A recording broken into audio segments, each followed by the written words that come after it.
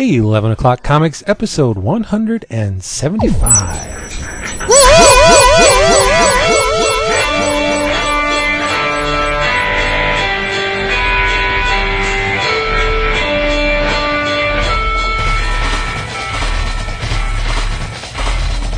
Wow, that was strong. Feisty, wasn't it? Five, baby! Wow, that was strong. Wow. He has no respect for the meters. None. Fuck. The way it should be. I love the meters. They're one of my favorite bands. You love Jan Van meters too. Yeah. Yes, I do. I love her husband. I love her husband more. You're probably more jealous of her. Yeah, it's true. Why can't I be you? It's Robert Smith. So Jan, look at Greg's hair. What hair? Bald. His pube. That hair. His pubis. Oh, this got off the rails real quick. Talking about Greg. Yeah, his pubis. Papi Capulo. Hi, boys. What the hell? Papi. Wasabi. Nothing. Racing for the impact this weekend, buddy. You best be alert. Huh? What, the hurricane? I want to hear about nothing, dude. I'm so tired of weather just... Oh, but no, everybody, let's... We all know there's nothing wrong with the planet. There's no climate control on that. It's got nothing to do with global warming. We got this shitty fucking winter that would never end last winter. Yep. You had an earthquake. We've had a wet fucking summer. We've had You an had an earthquake. earthquake. We've got a hurricane coming up the goddamn coast. It's like I'm tired of it all, man. Sick of it. Blame the comet. That's what it is. A goddamn comet. Or fucking sick of it. I really When's am. the locusts come? They're not coming. Frogs? No. Yeah, we're going to have the worst kind of calamity.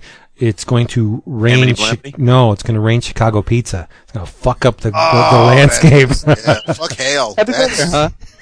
Had to go there. David and I were getting you good. You weren't even there yesterday. You weren't even participating. He was crying in the corner. Well, after our spot, which we'll get to in a minute, I'm going to take you to task. Oh, Okay. Wow. Yes, you planned this, I guess. Hey, everybody. Look at this. It's 11 O'Clock Comics. And I'm in a very comfortable place, and I'm Vince B. Hi. You're in a new chair? Exactly.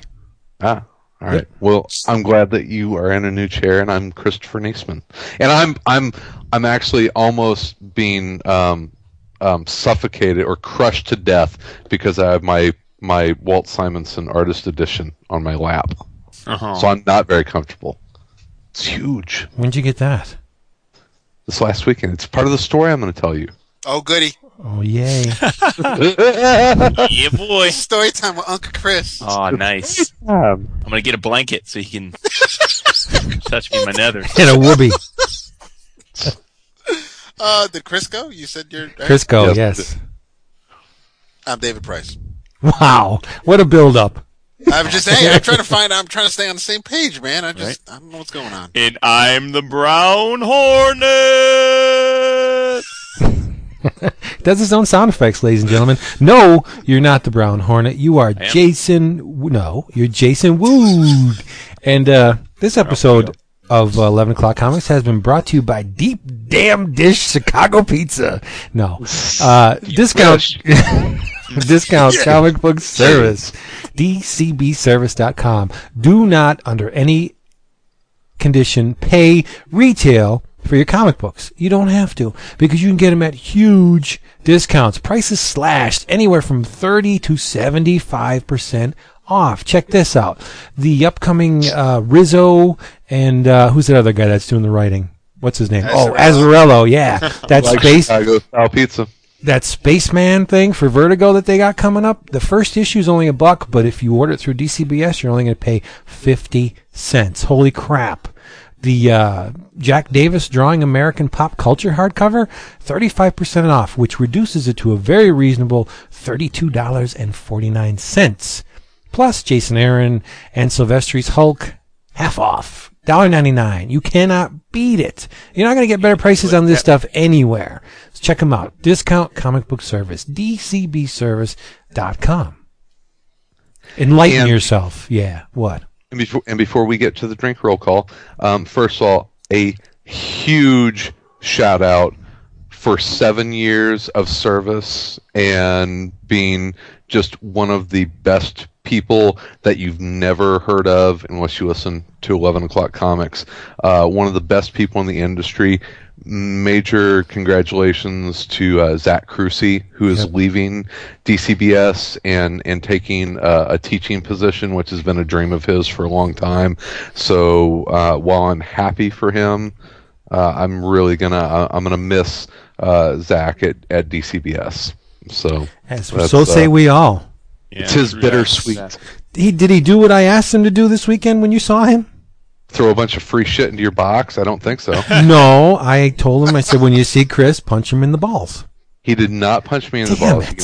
He gave me a big old hug and a kiss and a reach around, rub and tug, around. Well, yeah, soft hands. That Zach Crucy.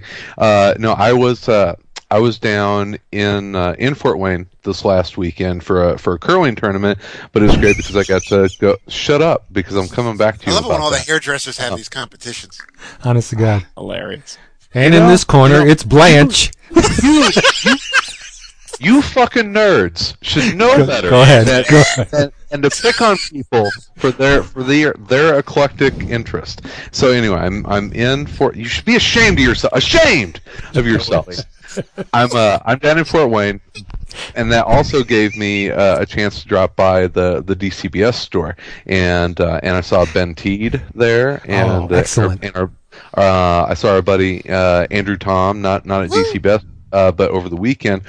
And while I was there, I was able to, I went over and talked to Ben, and I was like, "Hey, my order hasn't shipped. I'm on the twice a month. Can I go ahead and pick my stuff up?" And he's like, "Oh yeah, sure, fine." So he goes and grabs all my stuff, which I'll talk about a little bit more later. But like the Mighty Thor artist edition and a couple other things. But they're such good people there. And Ali Coluccio from iFanboy, who is also a curler, came in from New Jersey for the tournament, and so I took her to national championship. Honestly, there was a cash event there, and there were at least 3 Olympians at the tournament. So yeah. It was kind of a thing. But what I was getting to, and what I'm gonna bust Vince on, we played a team our third match, and it was the Anthracite Curling Club from Wilkes-Barre, Pennsylvania. Really? Did you beat them? Yes. Good for you. Yes, handily actually. But now I get it. Handily. They have learned the curls, and you sir have no excuse to not go and at least try it out now. You can't be serious. I'm serious. You will break my heart if you. Dude, I'm not. I don't like the ice. No thanks. It's Wilkes-Barre. It's right there. Oh man. Take the kids. Take the wife. It will be an awesome outing for you. I would be very upset if you don't go and try the curling. I got nothing. I really do. You got to at least your kids would love to go and try it out. We'll see. So you got to promise me. I would take that as my Christmas present from you. Oh wow! You like that? Yeah, but like that. I know I'm going to have to take pictures then if I go, because you're not going to believe me that I went. If you and the family plan a day to go curling. Fuck. All right.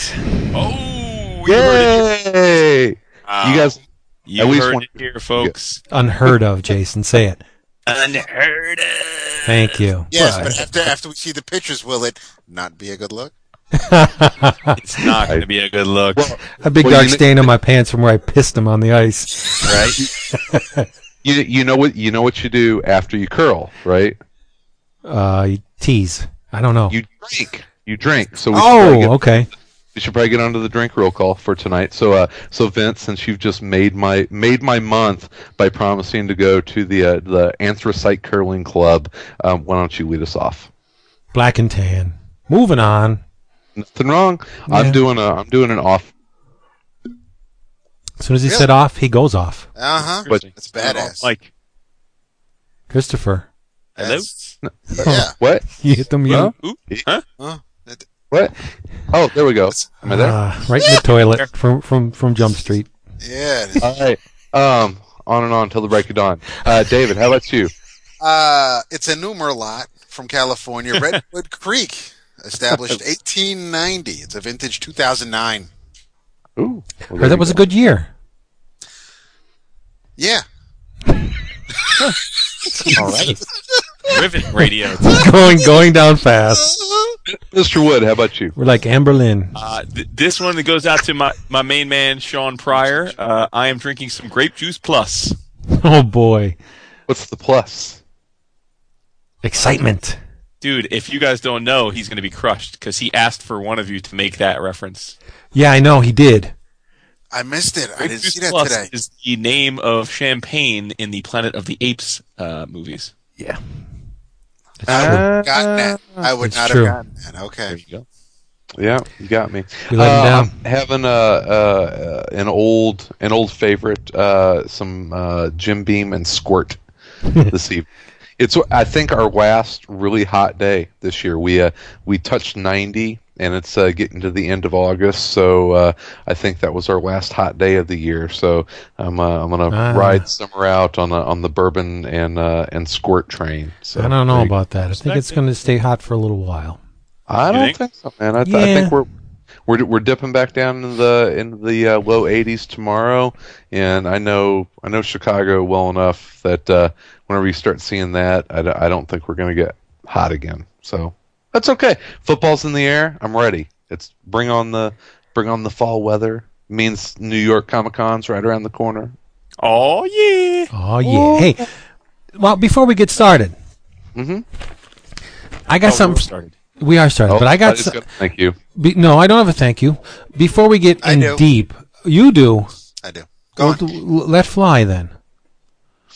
I want to thank Mr. Rob C. Vela, Vela, for sending me 2 Avatar series, Super Gods, written by Warren Ellis. Nice. It's good. I can't wait. And Christos Gage, Absolution. Huh. I did not read that. That's good.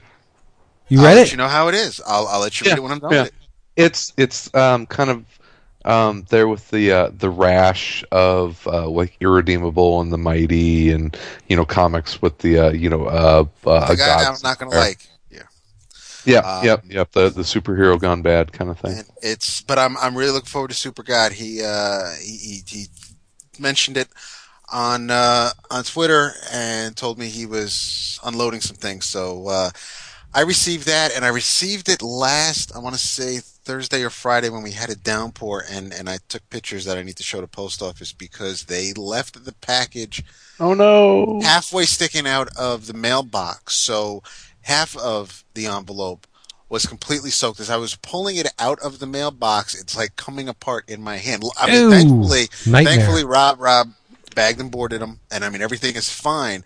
But I mean, there are pictures. I took pictures of this envelope with the books inside, and it's just it's a mess. You could I don't know what the hell they were thinking. What, they're too lazy to go to the door? Sometimes they do when they drop off the coffee or the DCBS stuff. They do.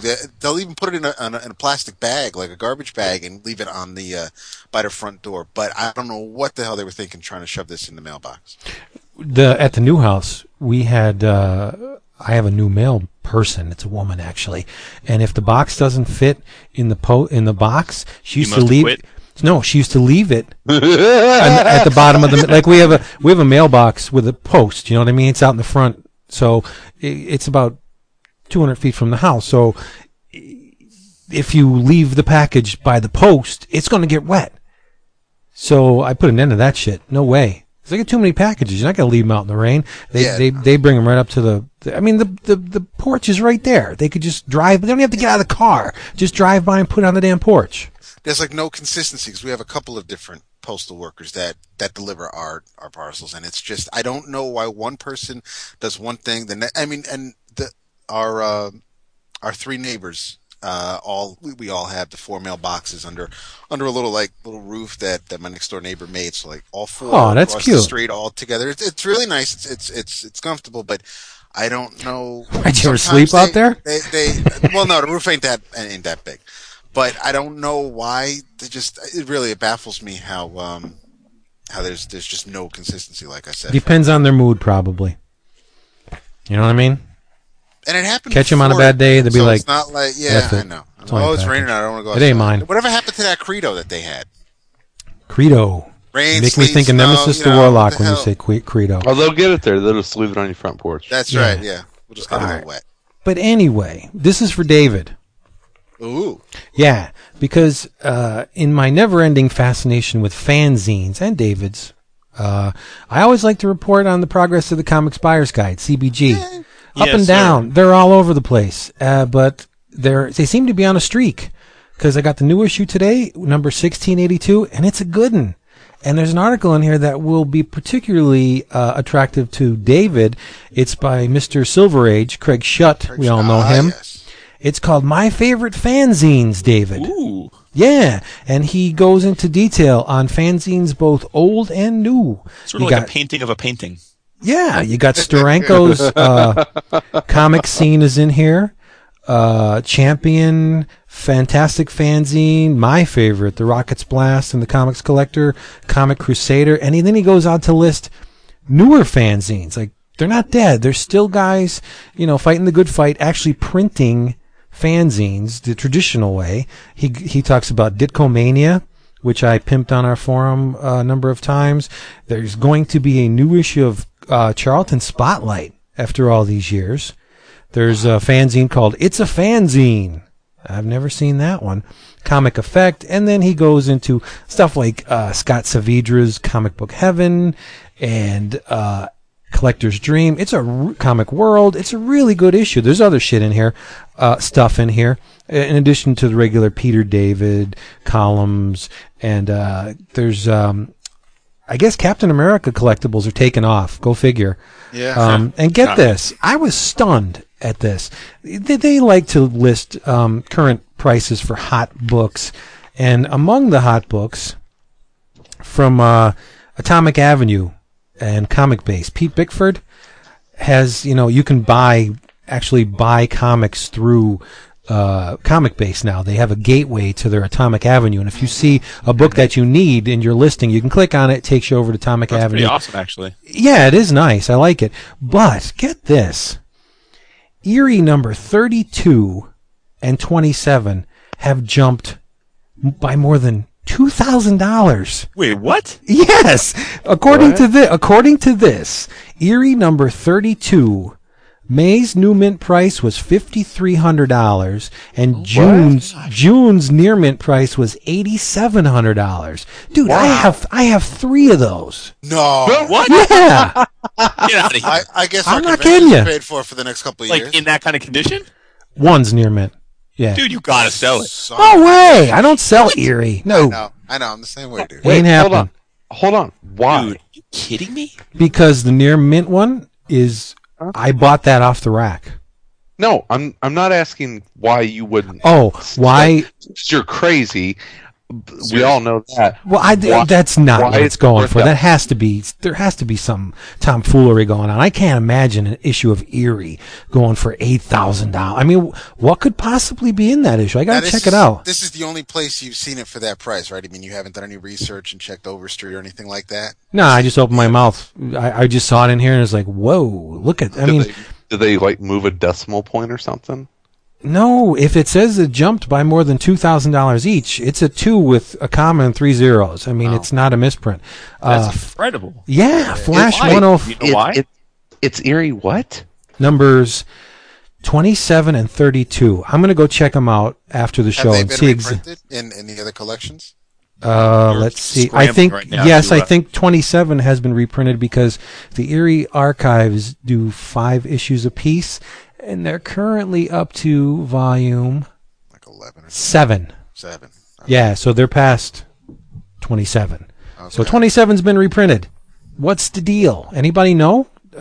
First, call the show, email our David. What's the number? No, it can't. There are copies on eBay for like $8. $8. Wow. Yeah, but this doesn't say anything about CGC. And it's not. I was just gonna say. All right. Yeah. No. It's not slabbed. No. I don't get it. Unbelievable. It's Eerie number 27. Yeah. No, I mean here. Yeah. 27 and 32. No. And it doesn't say in the little price guide what's special about it. First. No, it just said it jumped.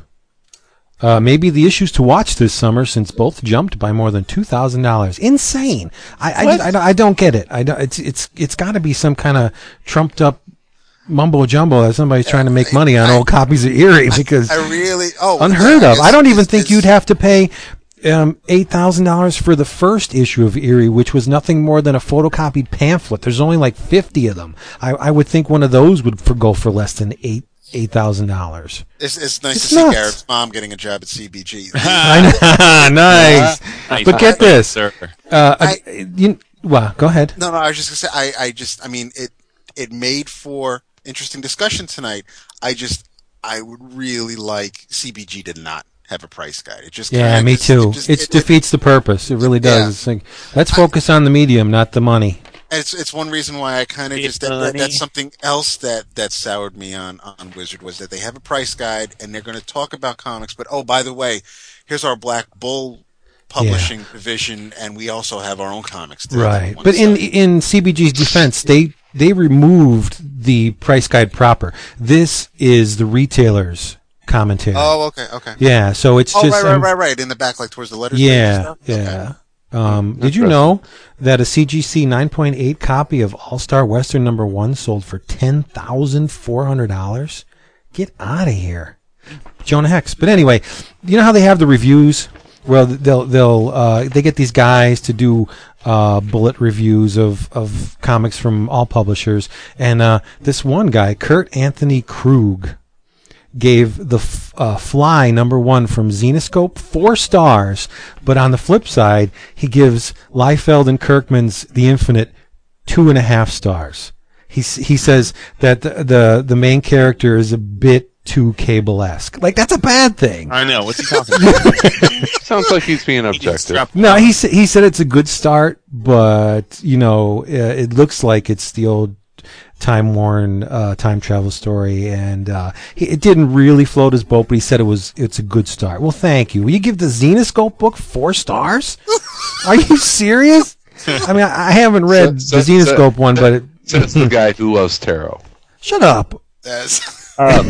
You had mentioned Atomic Avenue, yeah, which reminded me of something in the news this week that Jason will probably have more to comment on than the rest of us. But kind of wild news about I think one of the most well-regarded comic book chains in the country.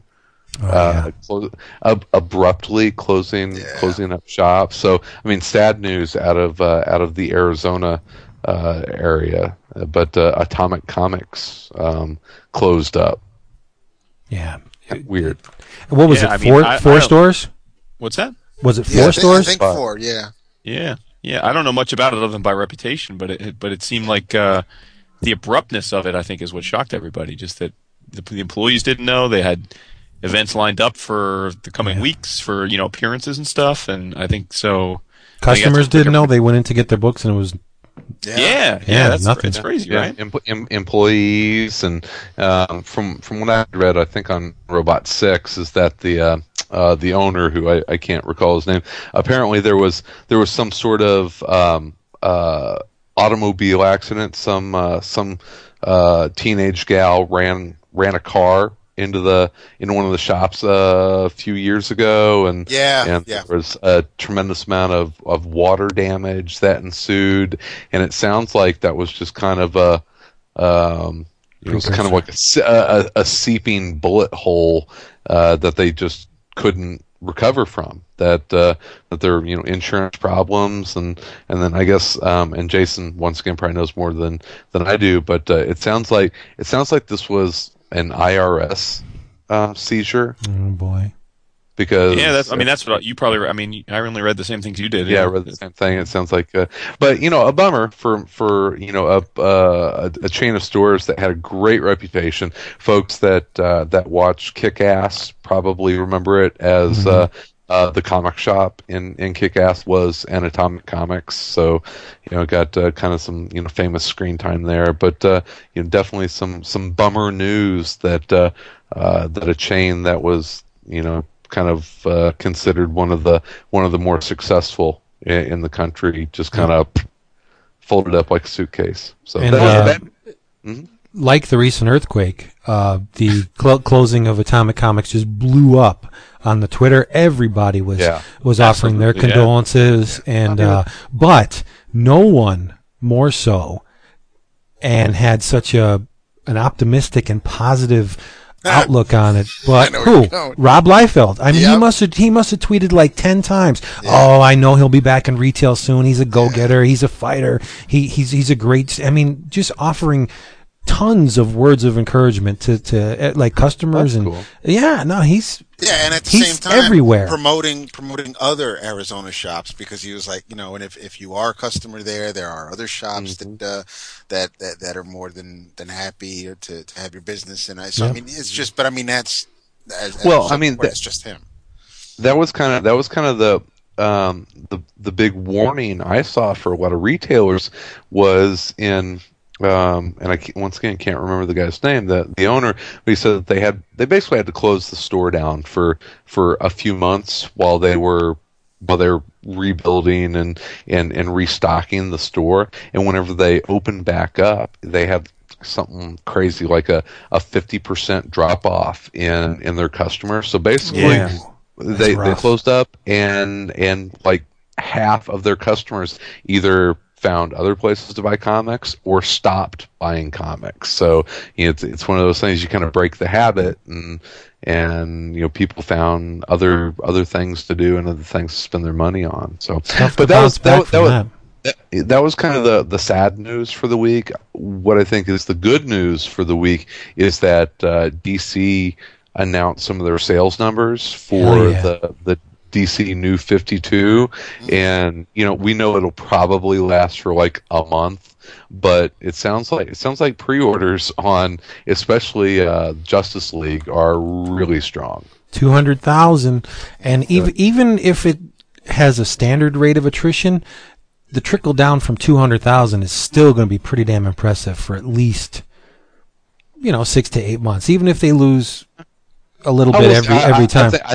I think it's as hyper as the initial order is. I think that the drop. I think everyone's going to buy number one, and then I think you'll see it drop off dramatically. But it's certainly going to be more than what JLA was selling beforehand. Yeah, absolutely. They're definitely going to have a million selling month, and it starts next week because JLA number 1 comes out next Wednesday. I think some stores JLA are doing number 1 and Flashpoint number 5 are the only 2 DC books next week, right? Yeah, some stores are doing the midnight thing, aren't they, on Tuesday?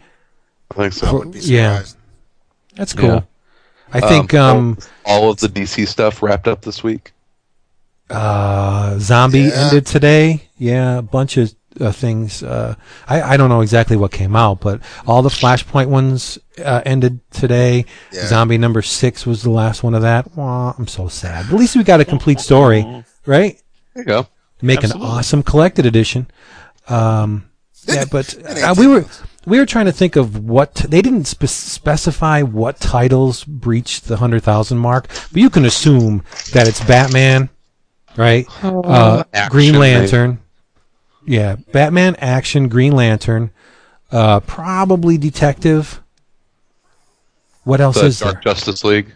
Oh, I doubt that. I'm joking. What could be the other one? Justice League, Batman, Detective, the new Superman, I'm sure. Okay, yeah, and Action, right? Okay, and JLA did 200,000, which is fantastic. Yeah, move units, dude. Yeah. Yeah. Well, and I'm really hoping that the story matches the art. I think of American movie. Sorry, just cracks me up. It's okay. Have you guys ever seen American Move? No. I think so. Oh, God, yes. It's encouraging, isn't it? It is. That this is happening. I'm a little discouraged by how many of the references to it across the world had to have the obligatory.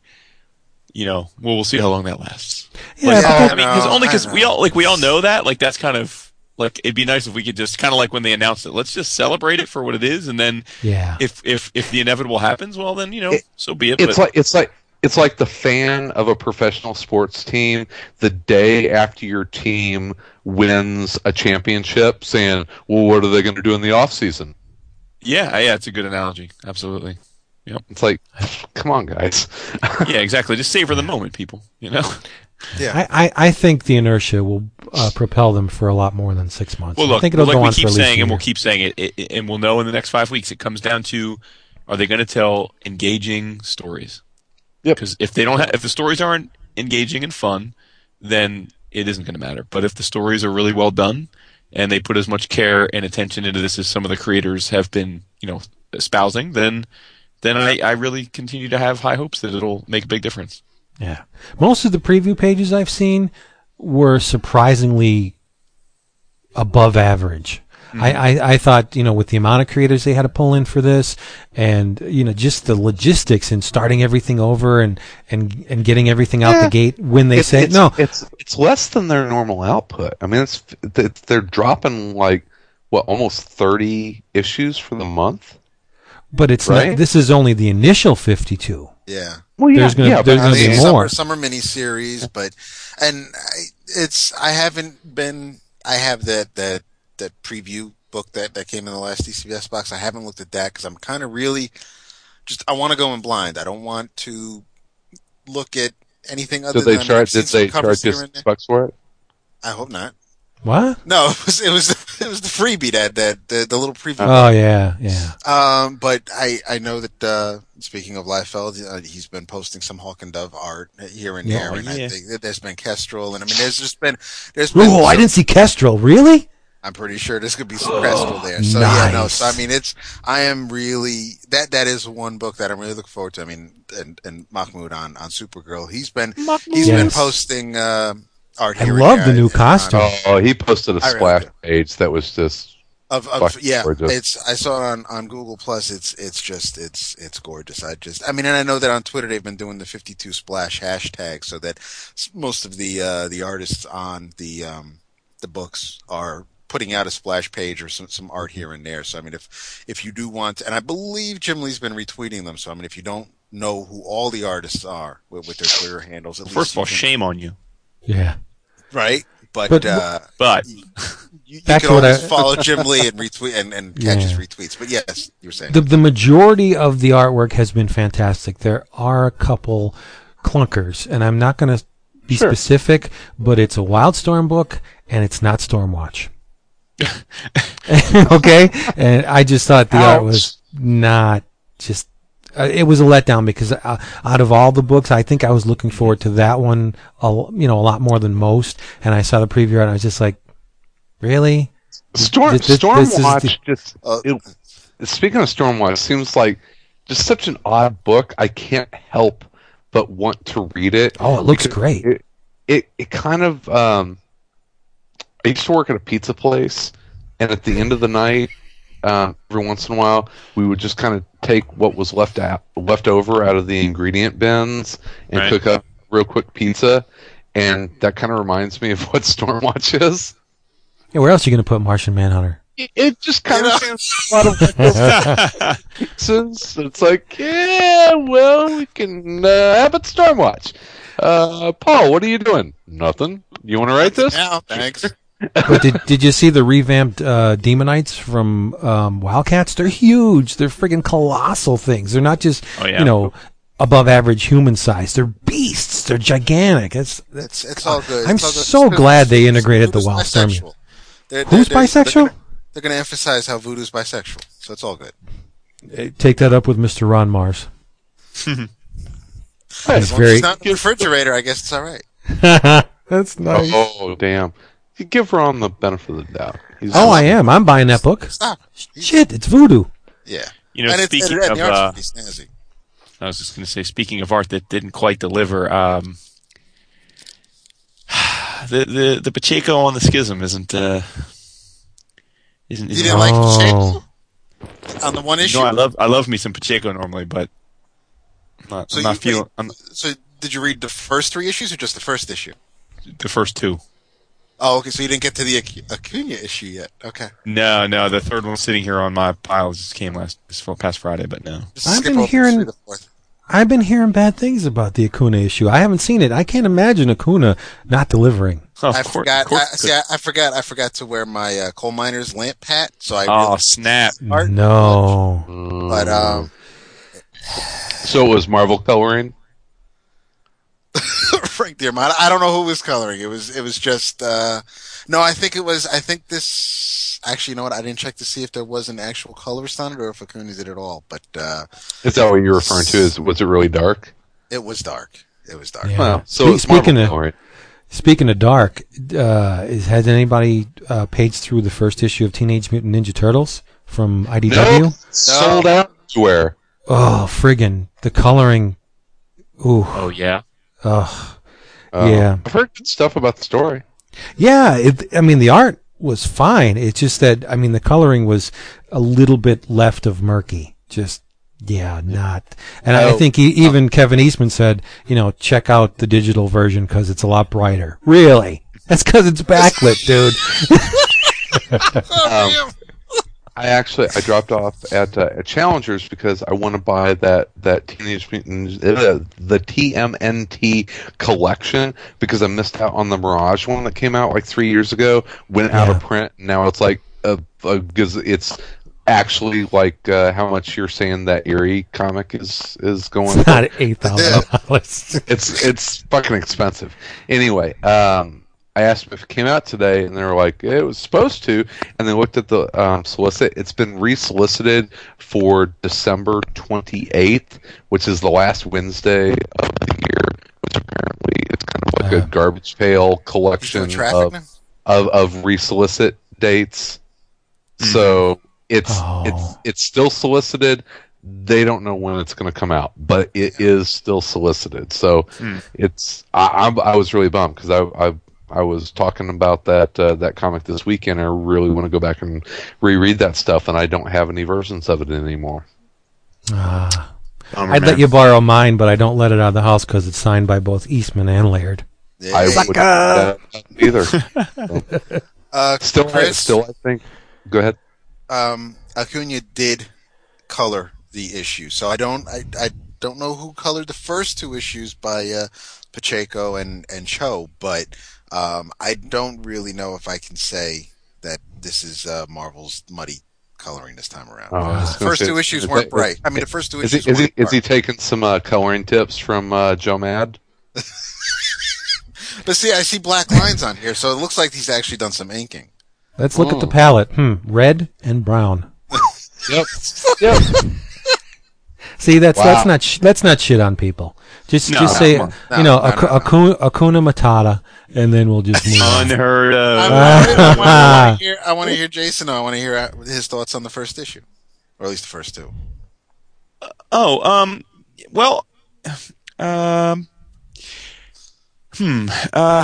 Well, first of all, I can't speak. Well, I can't speak to Schism without speaking to Prelude to Schism.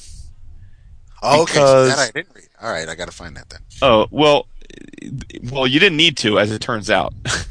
Okay, but it was Prelude to Schism was, and again, not to be negative, but it was when the dust settled, it was nothing but a 4-issue blatant money grab, which just drives me up a wall. No. And I should know better. I really should.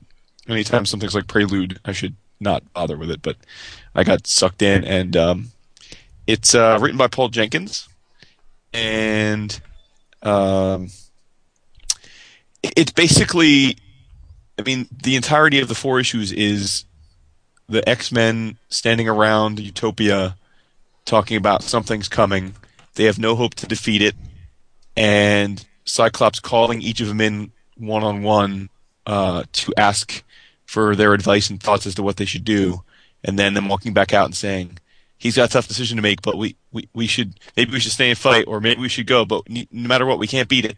And it keeps alluding to all this without actually showing you what it is. I'm thinking, okay, at least by the fourth issue, we'll see what the threat is. But no, we never do, actually. So it was really, really strange. And what made it even stranger is that I was listening to an interview with Jason Aaron, who I think it was actually Ron that did it on iFanboy. Don't Miss. I'm pretty sure it was Ron, but I know I remember listening to Jason speaking to somebody, and he was asked about Prelude and the threat, and Jason was like, "Oh, well, whatever Jenkins was putting in that book has nothing to do with Schism. The threat that he was alluding to is not that what we're dealing with." And then I'm like, That's okay, awesome. so quite literally, we never find out what this is, and yet they're treating it. I mean, this is a group of people that have fought all manner of world-changing threats, right? So they don't really have too many things that they're not afraid, or that they're afraid to go up against. Apocalypse, whatever. The list is long, and yet in this 4 issues, without seeing it, they're like, "Oh, we're not ready for this one. This one's going to beat us," and then we never find out what it is. It's like it was just the most That's bizarre ridiculous. thing. So jumping into Schism, I mean, I definitely was taken aback by the Pacheco art because I do love him so much. So it was hard for me to disengage from that, frankly. That said, I thought the setup I dug it a lot. I thought the Cyclops Wolverine moments were cool. I liked that you had Logan sort of doing his classic partnering up with with one of the young girls. In this case, it was Edie, who's she has ice and fire powers. Okay, because I was wondering. She's from the Generation Hope crew. Right. So he kind of makes nice with her, takes her under her wing a little bit. He has to go off with Cyclops to the UN, and Cyclops. It's a little contrived. Like, he goes to the UN, or not the UN, but it was like a global disarmament conference, like a or G8 kind of thing. Yeah. Yeah, and he comes out and says, "I want you guys to all disband your Sentinels," and they're all like, "Well, we don't have any Sentinels. What are you talking about?" And then, of course, as you mentioned when you talked about this, Quentin Quire shows up, and it's the classic let's make the mutants look bad, which is what Quentin wanted to have happen. It leads to all the countries getting their Sentinels out from the crates, and all of a sudden, I guess we're supposed to be shocked and awed at the fact that every country has different types of Sentinels ready to attack the mutants. But look, I mean, if you've read X-Men comics as much as we have for the last 30 years, Sentinels aren't exactly, they're not exactly shocking villains at this point. Yeah, right? they're like AIM troopers at this point. Yeah, and The especially beekeepers. because I thought we really had a really cool incarnation of the Sentinels pretty recently in the Second Coming, where they put the energy shield around Utopia, and then they had Nimrod come and Master Roll. So it's hard for me to imagine that each country having its own bunch of Sentinels is really all that, important in the grand scheme of things. So, but whatever. I mean, that was fine. I mean, it sets up the idea of that they're going to have to go out and fight a lot of different Sentinels and either be proactive or just sort of protect themselves. And I'm guessing, although we'll see. I'm guessing that is ultimately what the quote unquote schism is. Do you go out on the offensive and go into all these sovereign countries and destroy these weapons of mass destruction that are geared to kill you, or do you sit back and they're treated as détente? Because you're already seeing in the book, like, Storm is like, well, look, they haven't really done anything. They're just sword rattling, and then then others are saying, well, wait a minute, it's more than that. I mean, they're arming these things, and these things are designed to destroy us. And, there's only 2 of 100 of us left in the first place. So I dig that. I'm hoping this series sets in motion for once and for all what direction Cyclops is going to go in, because I feel like each writer that we've had on the books picks one version of Cyclops, and it's never consistent. You've got the guys that now portray him as the total badass leader that's kicked Xavier to the curb and is decided it's his job to almost forge Magneto's view of things and create a nation and protect them at all costs. And then you've got the other side, which is the oh geez, oh my, I'm not ready to be a leader. Let me ask everyone for consensus, and I'm just not sure if I'm making the right decision. Which is like, first of all, it's annoying. Sounds like my boss. Well, second of all, it doesn't fit, I think, with what Scott's journey over the last bunch of years, and yet a lot of writers still fall back to that. And Jenkins did that same thing. So I hope that this establishes Cyclops as a badass leader, because womanizer, bad husband that he may be, bad dad, he's I think certainly qualified now and shown himself to be a very credible leader, both on the battlefield and off of it. So he's done the one thing that Xavier and Magneto couldn't do, and that was unite mutants, right? I mean, he got everybody to Utopia.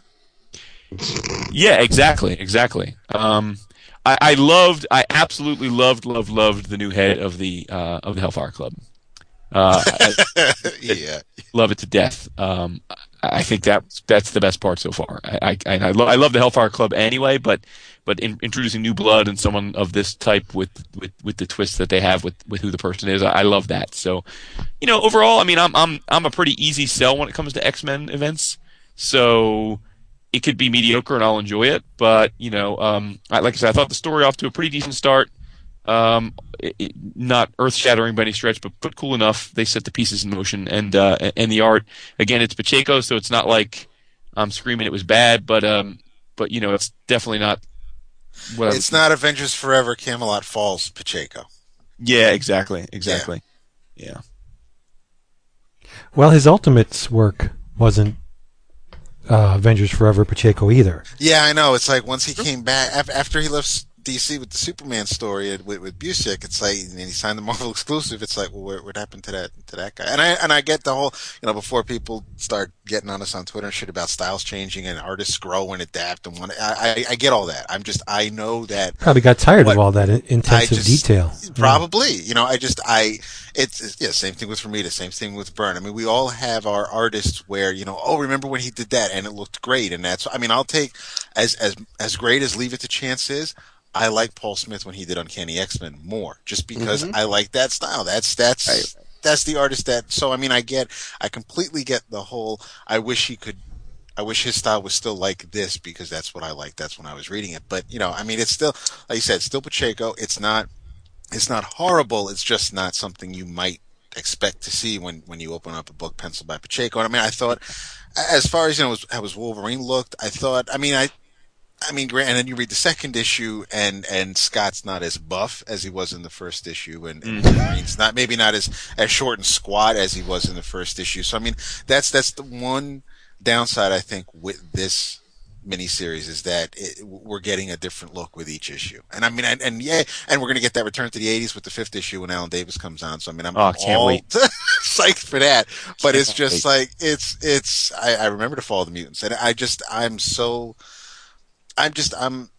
I'm liking the event because I've only been reading the X books in collections. The last collection I read was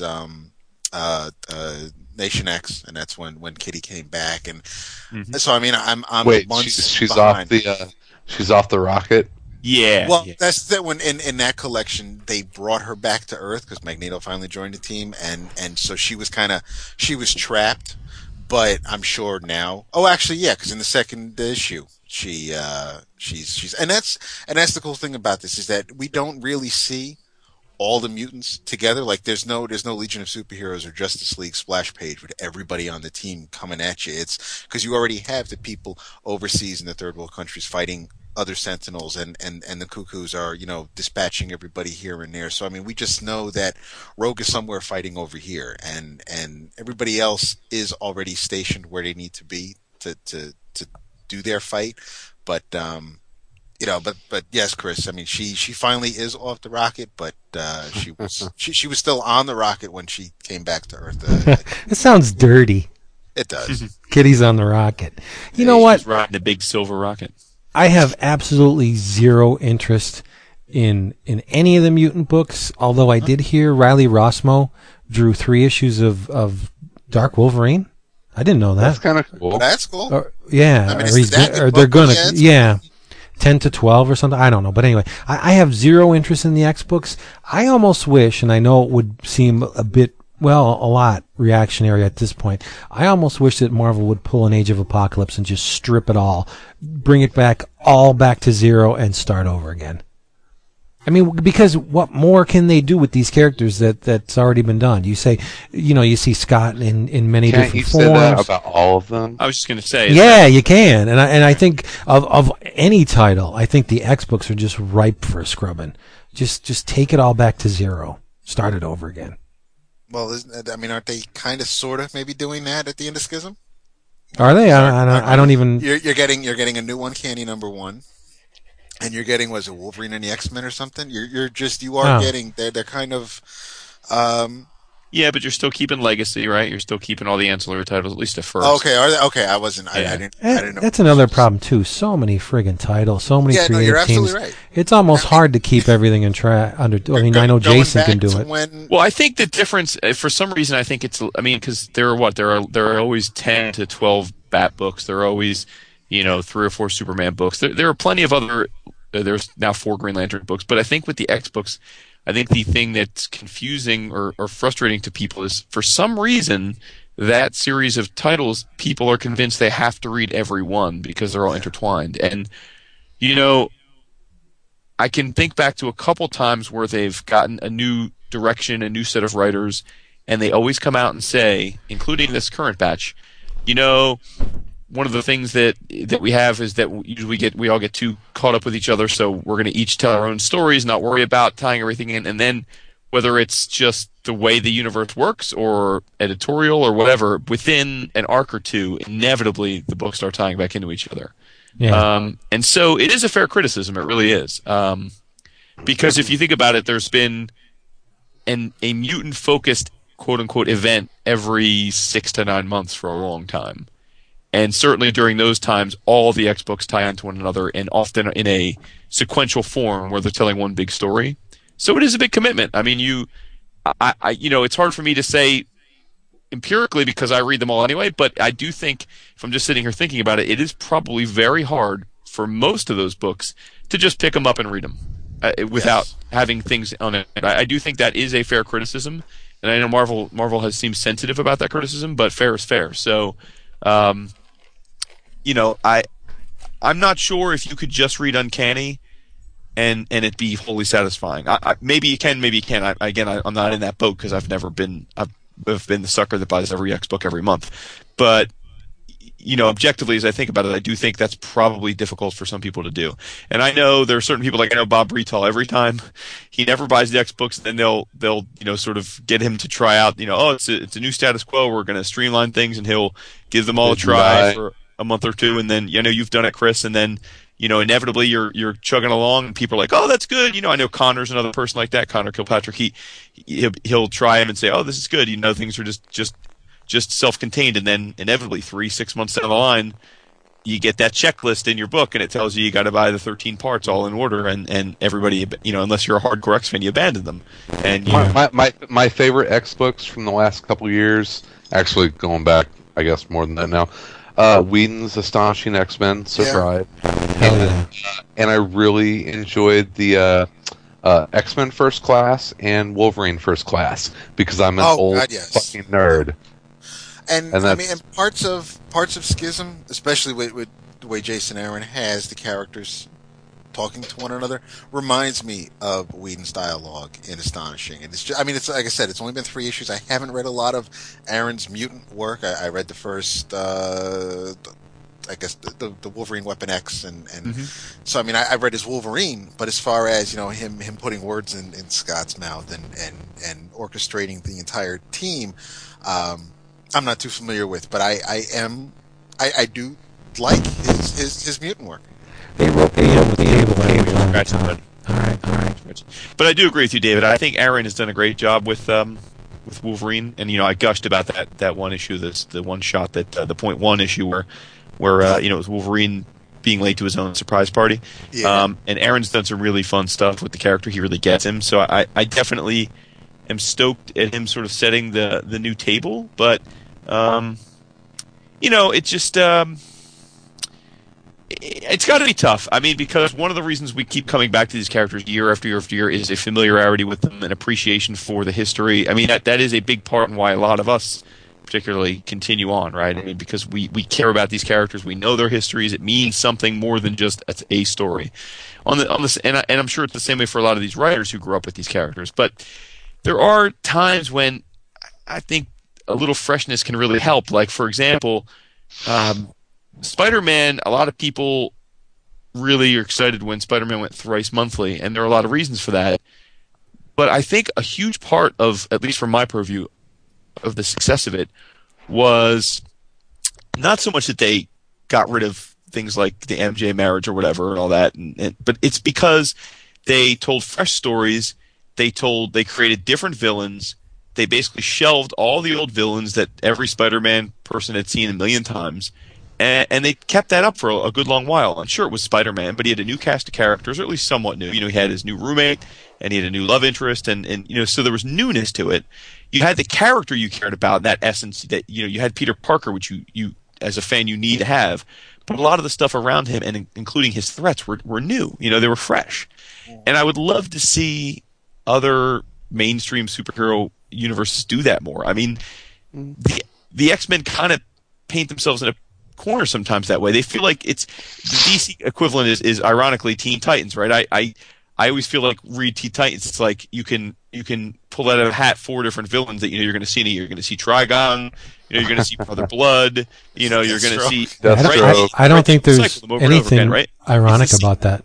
Yeah, it's the same thing with the X-Men, right? I mean, I love the Sentinels. Like I said, I thought the Nimrod and all that stuff. Isn't it the same thing with all of them, though? Yeah, that's what I'm getting at. I'm saying where I think it gets cool is when they flipped the script, like with Amazing Spider-Man did. I mean, they had a bunch of new villains for what, 2-3 years straight.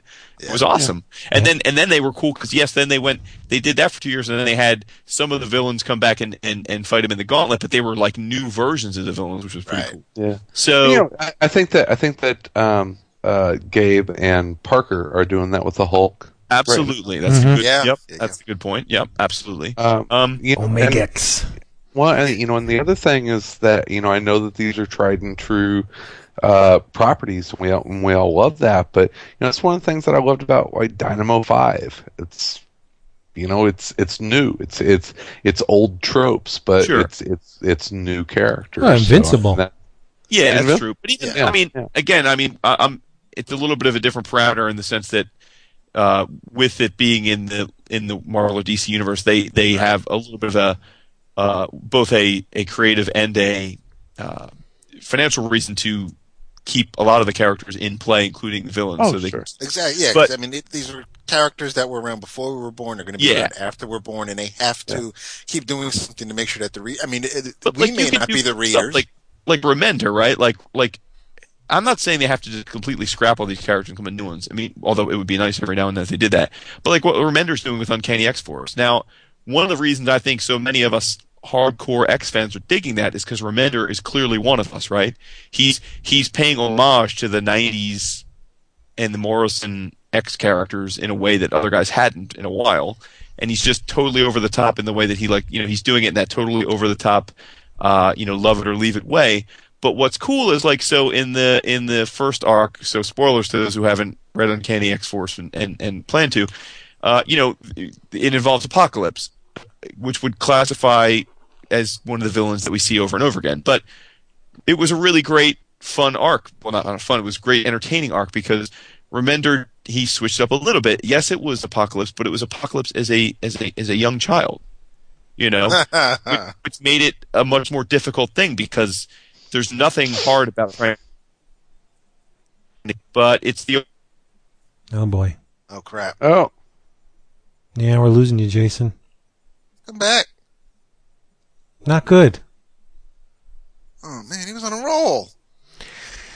Yes, he was. This sucks. He bombed out. Oh, we should pause and come back to him because he was on a roll. Okay, I want him to finish that. Yes, I need him to finish that thought. I do. I just want to make it known that Rob's name on the forum, because he doesn't go by Rob Vela on the forum. It's Thanos.Doom. That's who I'm talking about when I want to thank you for the books he sent. Wow, that's right. That's so I just want to. a huge flashback. I don't want to forget. Okay. That's all I'm saying. All right, so we'll be back after this important Voicemail. message. Voicemail. Yeah, no voicemail. We'll be back. Voicemail. Said no voicemail. I got to edit them. Bye. Voicemail is stupid. Oh, geez. Well, what I was saying is that Remender, the cool thing is that he took familiar tropes, but he put a little twist on them to make them fun again. You know, he made Apocalypse a child, which really makes the moral dilemma of what to do about him a completely different story. And then he turned the Horsemen, which again, very familiar concept, the Four Horsemen, but he made them really wacky new ideas. Like there was a Civil War drummer who, when he beat his drum, caused pestilence, and it was just very, very cool. It was a giant. There was the War Horseman was this giant Taurus Minotaur looking guy that had actually been one of the world's first mutants, and he was worshipped as a god for hundreds of years.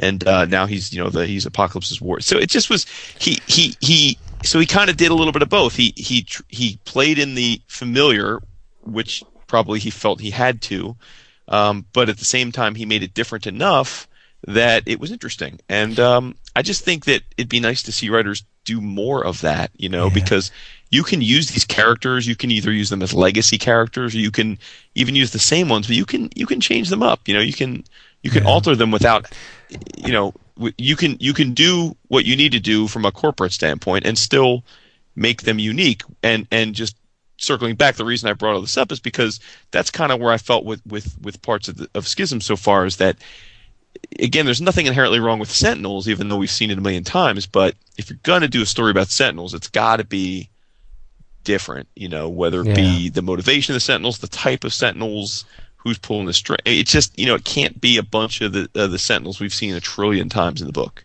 So you said that he's, that Remender's a diehard X-Men fan, and he probably is. But he so that he's one of us. Right, but he's not to the point where he considers the characters sacred enough to not mess with them. See, he knows that you got to tweak the old to make it new, and that's pretty damn smart. Yeah, I think that's right. I mean, he loves, he loves characters like Phantom X and the Morrison stuff. I mean, he's giddy for that. He loved the Jim Lee, the X-Men, the Jim Lee era of the X-Men. So, and he's playing in that sandbox, but he's doing it in a Remender way. Reading that book feels fresh, but yet really, I mean, everybody that they fought hasn't been necessarily new. It'd be great if it was, but it hasn't. But yet he's made it fresh enough that it just doesn't feel staid, which I think a lot of superhero books do. And again, we've done this dance a trillion times. Part of it is just that we've read all these characters a lot, and same thing. You pick any book fictional character, you can only read so many. Like I could only read so many John Grisham books, right? I mean, it's like he's a good writer, but after a while I was like, you know what? They feel all the same to me, so I'm done. I'm out, Which for some people, I'm sure they could read every Grisham book the second it comes out and love it, which is good for them. That's great, but I think it's human nature to at some point get so familiar with the characters that you almost need a break, or you need to be surprised, Yeah. At least with Schism, though, it's not just Sentinels, because we have this new Hellfire Club. Totally. If it was just Sentinels, then I probably would have checked out a while ago and not have been as into it. But it's more, and I think maybe that's why I get the Astonishing feel, because with Astonishing, you had Danger and you had Casanova, so it was just like there was a lot going on during that time. So I mean, they can't just have somebody come and attack them straight on. I think the X-Men work best when they're attacked from all sides. Yeah. And you're right. Like I said, I love the Hellfire Club, and I think Quentin Quire actually, Aaron's doing a pretty good job of making him, a decent villain. I mean, Quire was in Morrison's world. He was obviously classified as an Omega level mutant. I mean, he was theoretically as powerful a telepath as Emma or Professor X, albeit probably less experienced, but he was pretty much as powerful as they get, and it's that makes for a good villain if done right, and playing the anarchist role and stuff. So I do think he's doing some good things, but just I thought the Sentinel aspect of it fell a little flat, and maybe that's just going to end up, as the story progresses, just being a plot device, just to kind of get that idea going of them having to choose between being proactive or passive, and if that's the case, that's fine. Yeah, I have something that's not staid at all. Oh, In fact, it's pretty damn unique. I don't think I've ever read anything like this, and that's I may have to go away for a little while. And Damn. What are you talking about? I got it last week, and I have not been able to put it down since. Yeah, I'm gonna have to check it out in the free time that why? Because you want to read it? Yeah, because I want to read it, and you're gonna spoil the shit. I'm not going to spoil it. I'm just going to tell you the setup. And what I'm going to tell you occurs in the I'm going to drive to Wilkes-Barre, grab Curling Stone, and beat you with it. What I'm going to tell you occurs in less than the first 100 pages, and the book is 468 pages. Spoil the first quarter of it. No, I'm not. I'm just going to set up what's going on. Spoil the first 100 pages for you, Chris. Damn you! I'm not going to spoil it. It's a little bit of horror. Part Shaw Brothers Kung Fu Chopsaki. Well, a lot Shaw Brothers Kung Fu Chopsaki. There's even a Western element to it. There's comedic bits in it. It's an amazing piece of work. It's, of course, from Top Shelf. And Kagan McLeod, it's Infinite Kung Fu, and it came out today. In comic shops. Cannot wait. Jason, there's an aspect to this book that is going to make you giddier than a schoolgirl. I read some of it online because when I first heard of it, I was like, "This sounds like something I would adore." So yeah, I know what I'm getting, and I'm really excited to be getting it. Okay, here's the setup, Chris. It's not going to spoil it. I picked it up today, so if you spoil it, I'm gonna beat you. I'm not going to spoil it. The backdrop of the whole story is this terrible worldwide calamity has befallen mankind. McLeod doesn't say exactly what, but it was bad, really bad. And it results in such an extreme loss of life that the spirit world has reached full capacity. No more spirits in the afterworld. Can't do it. Can't fit them. So, and upon death, the dear departed can neither pass over to that place souls go when their corporeal forms expire, nor can they hop back on the cycle of rebirth. They're stuck on Earth, forced to find suitable flesh to house their spirits. But the only problem is dead flesh decays, right? A fact which gives the confused and more than a little bit angry dead only a short amount of time until their meat suits are no longer serviceable, prompting them to procure recently departed carcasses. They got to keep jumping into new flesh bags because their old ones wear out and die. There is no passing over in this world. In short, there's a lot of zombies roaming around the world of Infinite Kung Fu. Tons of zombies, but they're not your typical, more brains zombies. These are intelligent, fast, completely aware entities, albeit in skins not of their own. Okay? Ancestors, children, parents, doesn't matter. If you die, you get zapped right back to Earth, and you got to find another shell to inhabit. Okay? Mm-hmm. So you have these 8 immortals, legendary Chinese masters who have, because they have an intimate relationship with nature's secrets over these decades and centuries that they've been alive, they've uncovered the mysteries of nature. They've overcome the boundaries of death, and since they have such experience with, let's call them life essences and the spirit realm, they're summoned to help take care of this problem in the afterworld. But they can't leave before they seek out and train 8 proteges to take their place on the physical plane while they're away. Some of these dudes, there's McLeod has a 2-page spread in the beginning of the book listing the 8 immortals and how they got that way and what their powers are. And my favorite's Iron Crutch Lee. This guy's great. Yeah, after returning from the celestial regions one day to find his human body burned by his disciple, Lee hastily sought the corpse of somebody recently dead to inhabit. After entering the body of a lame beggar in a nearby wood, he became known as Iron Crutch Lee. His emblem, is the Pilgrim's Gourd. And each immortal has a certain power set, and abilities that differentiates them from the other ones, and it's really cool. So you have these immortal dudes looking for students, right? Enter Lang Yi Kung, who serves as the loyal though conflicted soldier in the army of this insane power-mad emperor. And he kowtows to this particularly nasty general named Bao Chong-zi. See, the emperor is completely bonkers, and he's power hungry like crazy, bloodthirsty, and he sends his armies out to locate these pieces of his missing armor.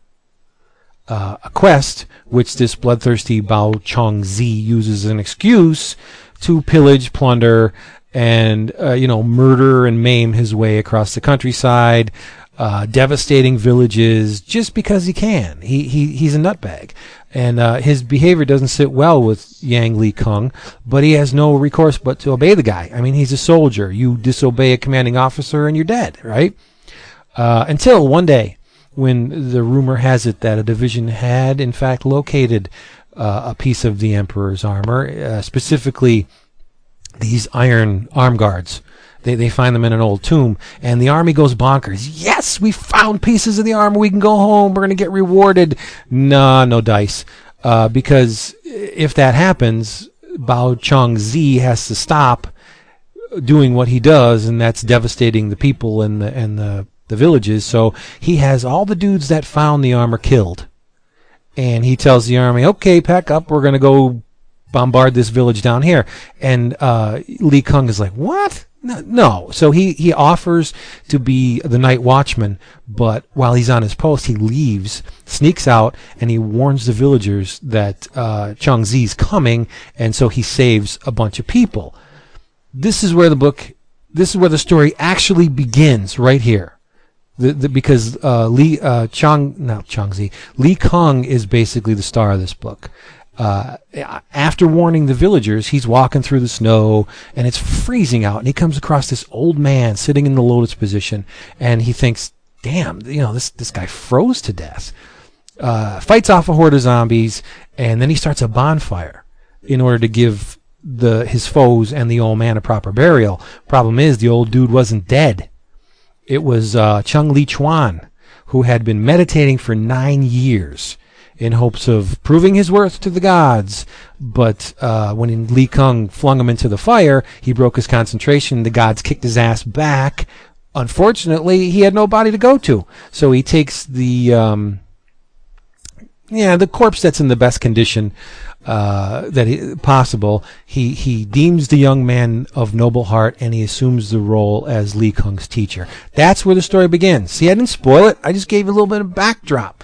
And it's a massive friggin' story.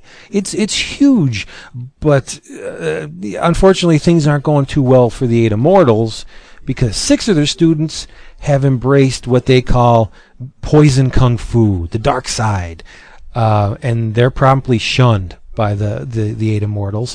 The 7th student was killed by the other 6, leaving the newly adopted Li Kung as one student, and the protege of Chang Ku Lao. And this is the guy that's going to get Jason going. This guy has an awesome name. His name is Moog Jugular.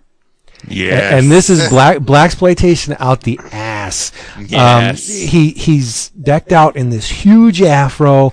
He's got these big ass shades on. He has a fly, Foxy Brown like female sidekick named Thursday Thorogood, and he can separate his body parts.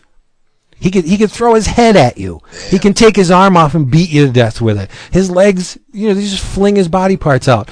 What the hell's the purpose of all this? You got to ask, right? So where's this going? From what I can tell, in less than 100 pages, it seems like the Immortals have pegged Li Kung and Moog Jugular as the world's last defense against this mad emperor, whose actions could very well bring an end to the very planet. I'm completely enthralled with this book.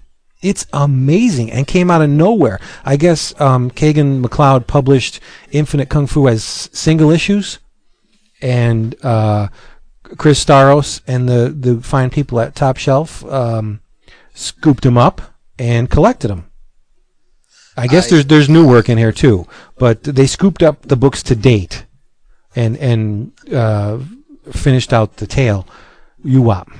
I went to after you talked about it last week. I went to his website, and I haven't checked out the preview pages of Infinite Kung Fu, you'll love them. I'm going to. But I just going by the art he has displayed from his gallery, from his commission work, from his professional gigs for like Vanity Fair, things like that, some magazines. Yeah, he's an above the table illustrator. Yeah, there's some more Drucker / Angelo Torres things going on in there. I love his style just by perusing the site and checking out what he does and how he puts it down on the page. I definitely want to get this. Well, wait till you see the actual art from Infinite Kung Fu. He uses these beautiful ink washes under just exquisite brushmanship. Kind of, sort of. I don't know if it made me think of this just because of the subject matter is very similar. But remember Sanpei Shirato's Legend of Kamui that was published by Eclipse? It reminds me a lot of his style. You remember Kamui, right? I want to say yes. It was published the same time as Mai the Psychic Girl and Area 88. Oh, okay. All right. Yeah. It was their imports. Yeah. And, I also see a little bit of Mike Plug in here. He has that wonderful Plug way with anatomy where he crooks the arm and then he crooks the wrist and the fingers are all going different ways. That speaks to me like the work of Mike Plug. But it's just crazy. It's this fluid, frenetic action, swordplay out the wahoo. I mean, there's people's heads get lopped off, intestines, body parts just squirt. I mean, it's a Shaw Brothers movie, but it has this delightful sense of humor to it and this real. The main character, you just want this kid to succeed. There's a kind of like a scene in the beginning where the master begins to teach him, and he takes him and flings him in this pit essentially, and the only way, and it's filled with books. The only way that he can get up to the top of this pit and get himself out is by reading the books and stacking them up. That's just damn cool. It is. It's just like Kung Fu. What is it? Not the Kung Fu Kid. The Ralph Macchio movie. Karate Kid. Karate Kid. Yeah, the Karate Kid. Yeah. But it's just there's heartwarming parts to it. There's so much action. I can't stop reading it.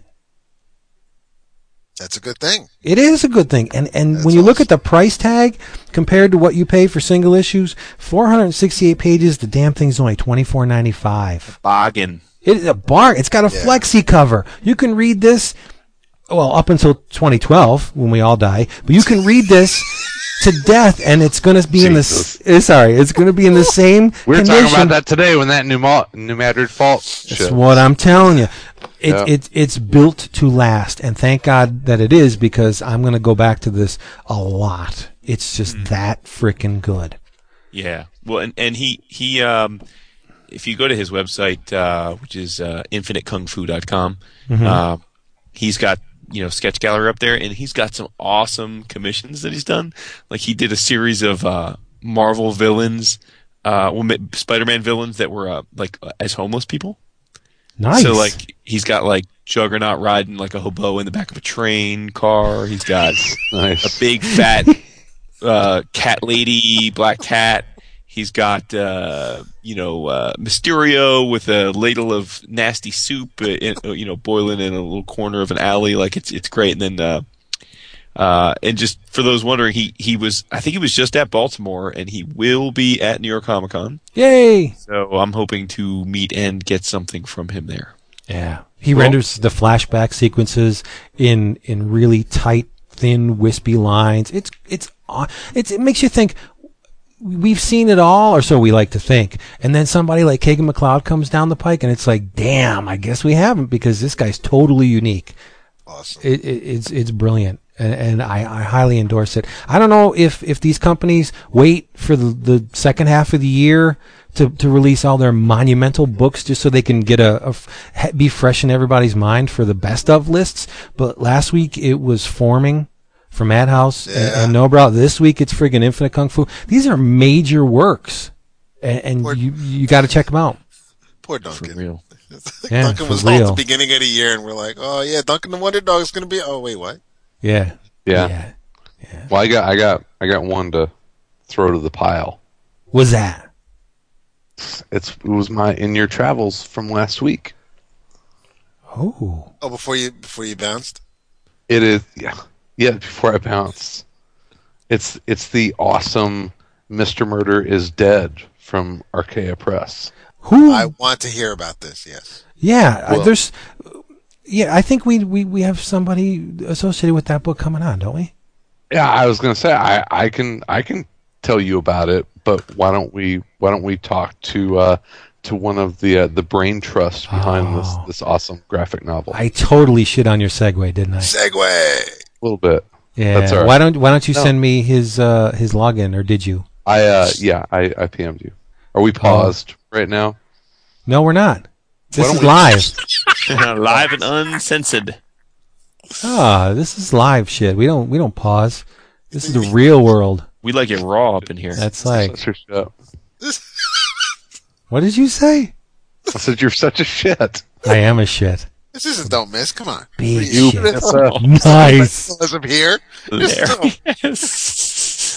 I don't see him. Where is he? I don't see you him. add in him? my li- Did you yeah, add him? but he didn't agree to it yet, so we can vamp for a little while. let's There do he it. is. I'm gonna get him. Go All get right, him. go get. Aw, look how cute. Hang on 1 second, please. Yep. Oh, you got video. How do I disable that? Ooh. Yeah, hang on 1 second. In it. There we go. I think the video's disabled. You guys All seen right. any video? Nope. No. Okay, No. good. Excellent. So, Chris, take it away. Mr. Schoonover. How you doing, sir? Good. How are you, buddy? I'm doing good. Just got home from a little boxing class, so sitting down. Foxy boxing? Foxy 'Cause you boxing, know- yeah. Nice. It was a kangaroo, know, actually. Those comic book creators have to be prepared to stick up for themselves at the drop of a hat. Yeah. All the You gotta angry- stay sexy so you can show like an artist alley. What it is I've got all these pretty people at Archaia that I could keep up with. Have you ever seen Stephen Christie? The man is a gorgeous human being. It's ridiculous. Mike Kennedy is a very good-looking man. They all are. It's ridiculous. Yeah, I agree. Well, actually, I thought it was all for research for Mr. Murder is Dead, because there's a lot of fisticuffs in the book. Yeah. I wish I could take credit for that.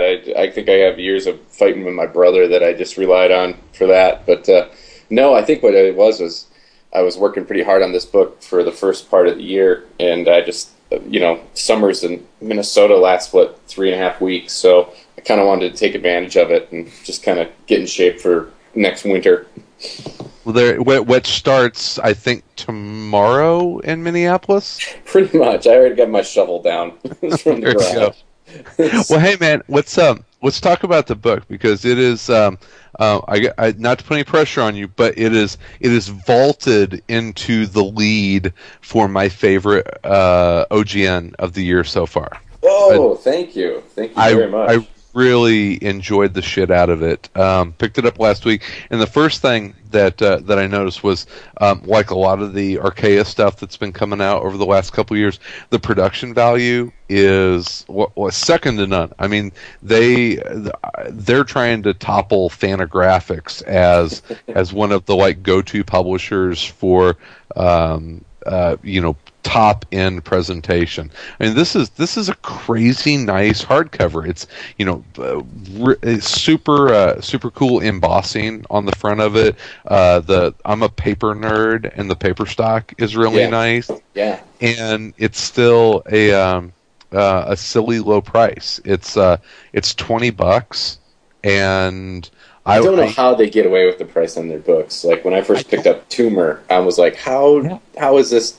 Like what I think was like $14 or something. It was ridiculous. I'm like, whenever I saw it, it's like, oh, I have to buy this because it's Brent's, and I pick it up and it's like, oh damn, this is going to cost me $50, isn't it? And I flip it over and I'm like, oh, score. So it was not painful at all. It's way way undervalued, I think, for the production in it. Well, let's talk about the story a little bit. Mr. Murder is Dead I described it as Bubba Hotep meets Dick Tracy. Yeah, you officially have our new concept pitch for when we have somebody at the convention to come up and ask what it is. It's awesome. Great. No, we're never going to hear the end of that. Your check is in the mail, sir. So, thank you. No, it's kind of like a murder mystery, kind of spun with an ode to like old Golden Age comic strips. And we have a Dick Tracy-esque cop who's in the twilight of his career, and it's got a little bit of a heist to it. I mean, it just kind of touched on all of these buttons that I just, stories that I love, and it kind of came out of some Ocean's 11 in it for sure. Absolutely, and it kind of all happened. The editor Paul Morrissey used to work at Boom, and I did a couple of Toy Story covers for him. And I met him at C2E2, the first C2E2, and never met him before. And he had just told me that they had a Dick Tracy-type project at Archaia that they were having a hard time finding the right artist for. And I had just... That's hilarious. I know. And I just so happened to have a sketchbook that I had a bunch of Dick Tracy drawings in, and I had it with me when I first met him, and he just looked at it, and he rolled his eyes, and he just grabbed, I believe it was Stephen Christie at the time. He's like, look at these, and they both just looked at each other, and they were like, hey, we got this project, we've been looking for an artist, and, I think a week after I got back from C2E2, I had done a few sketches, and I got offered the book, so... I think it was that same convention that we were walking around after the doors had closed on the convention for the night, and you basically told me that if there was ever a chance for you to draw Dick Tracy for the Tribune, that you would basically do it for free. I mean, there are points that has been your dream, is to do Dick Tracy for a long time. The sad thing is I know the page rate half those guys get now to do those strips, and you practically are doing it for free. Yeah, yeah. Well, welcome to newspapers. It's a growth industry, Brent. That's right. It's always been my dream. One of my main. I don't collect a lot of original comic book art, but my goal is to still someday own the comic strip, the Dick Tracy comic strip from the day I was born, the original art. It's like my, key goal. It's your grail piece.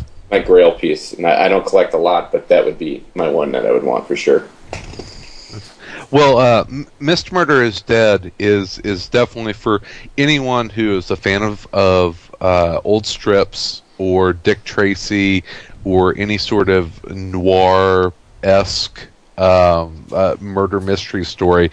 It's got all of that, but one of the things that I really enjoyed about the book is it does something that only comic books can do, and it used different periods of strip art and comic book art to tell the flashback sequences. You have a mystery that is basically decades in building, and there's a lot of flashback scenes that take place during the course of the graphic novel, and for each kind of era that these flashbacks take place, you were able to really capture the look and feel of what a 1940s strip would look like, or a 1960s comic. And then it kind of, the last flashback scenes have this really awesome, like Frank Miller Daredevil vibe to them, and so you get to see this character, the Spook, who's kind of a Dick Tracy spirit mashup, and you get to see him progress through these decades. He's into his kind of like near retirement. But was that, how much of that was you? How much of that was the writer? And how much fun did you have doing like different eras of strip and comic art? Oh, this was basically, for me, it was like my dream job that I just hadn't ever quite fulfilled in my head. Like there was so much of this that was kind of sitting in my head, like, this would be great to kind of play in something with, in that kind of world, but I just didn't have a story outlet fully evolved in my head. And it was like when I went to C2E2 and they offered this to me, it was just basically like they kind of had fleshed out a really fuzzy dream that I had had. That's kind of the best way I could put it. It was like, wow, this is like something I've always kind of had in the back of my head to do. And then I had finally started making some phone contact with Victor Kinaj, the writer, and this is his first comic book work he's ever done. But he, much like me, grew up reading comic strips in the paper. And one of the funniest stories I ever had was, the only time it's ever happened to me was I went and saw Dick Tracy the movie when I was a kid, and when I walked out of the theater, they actually had Dick Tracy comic books waiting for you that you could buy. And I've never had that happen again, ever. And I don't understand why we don't do it, but so I ended up loading up on all these Dick Tracy books, and I fell in love with them, and I kind of have always enjoyed a lot of things. Like, I guess maybe I'm an old soul, but I love old horror movies, and from the 30s and stuff like that. So, I mean, I'd have a pretty good collection of, like, old comic strip art to begin with. And so, I mean, the reference material was just sitting around here. It was just finally me getting to kind of cut loose and put it to good use. Looking at old Chester Gold strips from the 30s and seeing how he hadn't mastered what Dick Tracy looked like yet. He was just trying to figure him out, And then, once he got to the 50s, that's kind of like the classic look. And then once you get to the 70s, like, at that point, Chester Gold was kind of running out of things. I mean, there's a point where they gave Dick Tracy they gave him a mustache for a little bit. If you ever get a chance to look those up, they're pretty funny. And so, I mean, that's where, like, the Spook, if you look at the 70s stuff, we kind of give him, like, these sideburns, And he was very Nick Fury in those. Yeah. So it was great, and Victor, he knew the references. We were both online with the references, like what we wanted, but it was it was all up to me. The big thing was the best way to do this is we had to make the coloring techniques go convinced, and that was Mark Englert, who I had seen.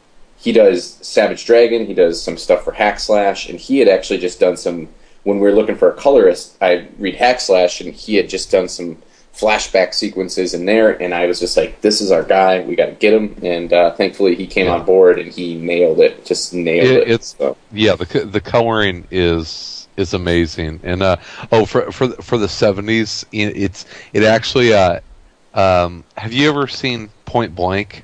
Oh yeah. Okay. It was, I was just like, oh man, these are like scenes out of Point Blank. So which is one of it's if you guys have seen Payback or have read the first Parker graphic novel, Point Blank is another version of that with Lee Marvin. Yeah.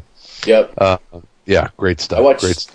I kind of it was a little bit of that. I tried not to get too attached to an actor, but there's one guy who I ended up seeing a lot of while I was working on this was Stacy Keach. So I definitely think in the older Stacy Keach, I kind of feel like there's a little bit of him in the old Gold and stuff. But he's just a hodgepodge of like all of those guys, Lee Marvin and everything like that. So just kind of, he was, the goal was to make him kind of feel like this character you've totally seen before, and I don't want to say generic, but he feels like an over the hill PI. But definitely that movie star. She walked into my office and what's a guy to do kind of guy. One of the things that you didn't have to do, but it just totally captures the feeling of everything that this book is supposed to be, and it really is an homage. It's funny. It's an homage to old Dick Tracy strips, but it's definitely adult material. I mean, there's a lot of cursing in it. There's a lot of old man ass. They're old man ass and penis, and there's a lesbian love triangle. There's, I mean, this is not one that to hand off to your 6-year-old. Making music to Vince's penis. Oh yeah. Yeah. Oh yeah, because there's a penis in it. I have to read it. Exactly. Penises and only if it's a sentient penis with giant teeth and if it has parallel dimension penis or an exploding eyeball, Vince has to read it. But I love the opening couple pages is this amazing rogues gallery of rogues that don't show up in the book, but it's such a Dick Tracy thing. And some of my favorite names are the French Tickler. My dad's favorite as well. My dad's favorite as well. There's a blind rogue, and his name is I See Nobody. A rogue that has terrible breath, and his name is Hal I Tosis. Windsor Knot, Dapper Dan. There's a newsboy named First Edition Frankie. It's just all of these fantastic rogues, and that was the only bummer is that whenever I was done, whenever I was done, it was just like I didn't get to see any of these awesome rogues in here. I want to see, I need to see the Spook battle the Fez. Yeah, I know. Well, those were a last minute thing because Archaia, you're busting your butt on this book, and they're like, okay, it's looking pretty sweet, but how can we make it a million times sweeter? And they're like, ooh, you should do these rogues for the end papers. And so I was in the middle. I think I had 15 pages left to do, and we had a really tight deadline on this. And so I just started emailing friends like, hey man, just start giving me some funny names for a Dick Tracy type villains. I had to come up with 5 or 6 on my own, and then my wife came up with Switchblade Sally, and another friend of mine came up with Tom A. Hawk, District Attorney, which is a stereotypical Native American Indian, in a suit tie, and terribly not PC, but but as you see in the 50s. Yeah, absolutely. So they were Crimebot 2000, the Mummy Mob. But okay, but I have a question about Super Criminal X. Is that Dick Tracy? Yeah, it totally is. That's what I thought. You lost me on Tommy Hawk. I lose it. It's true.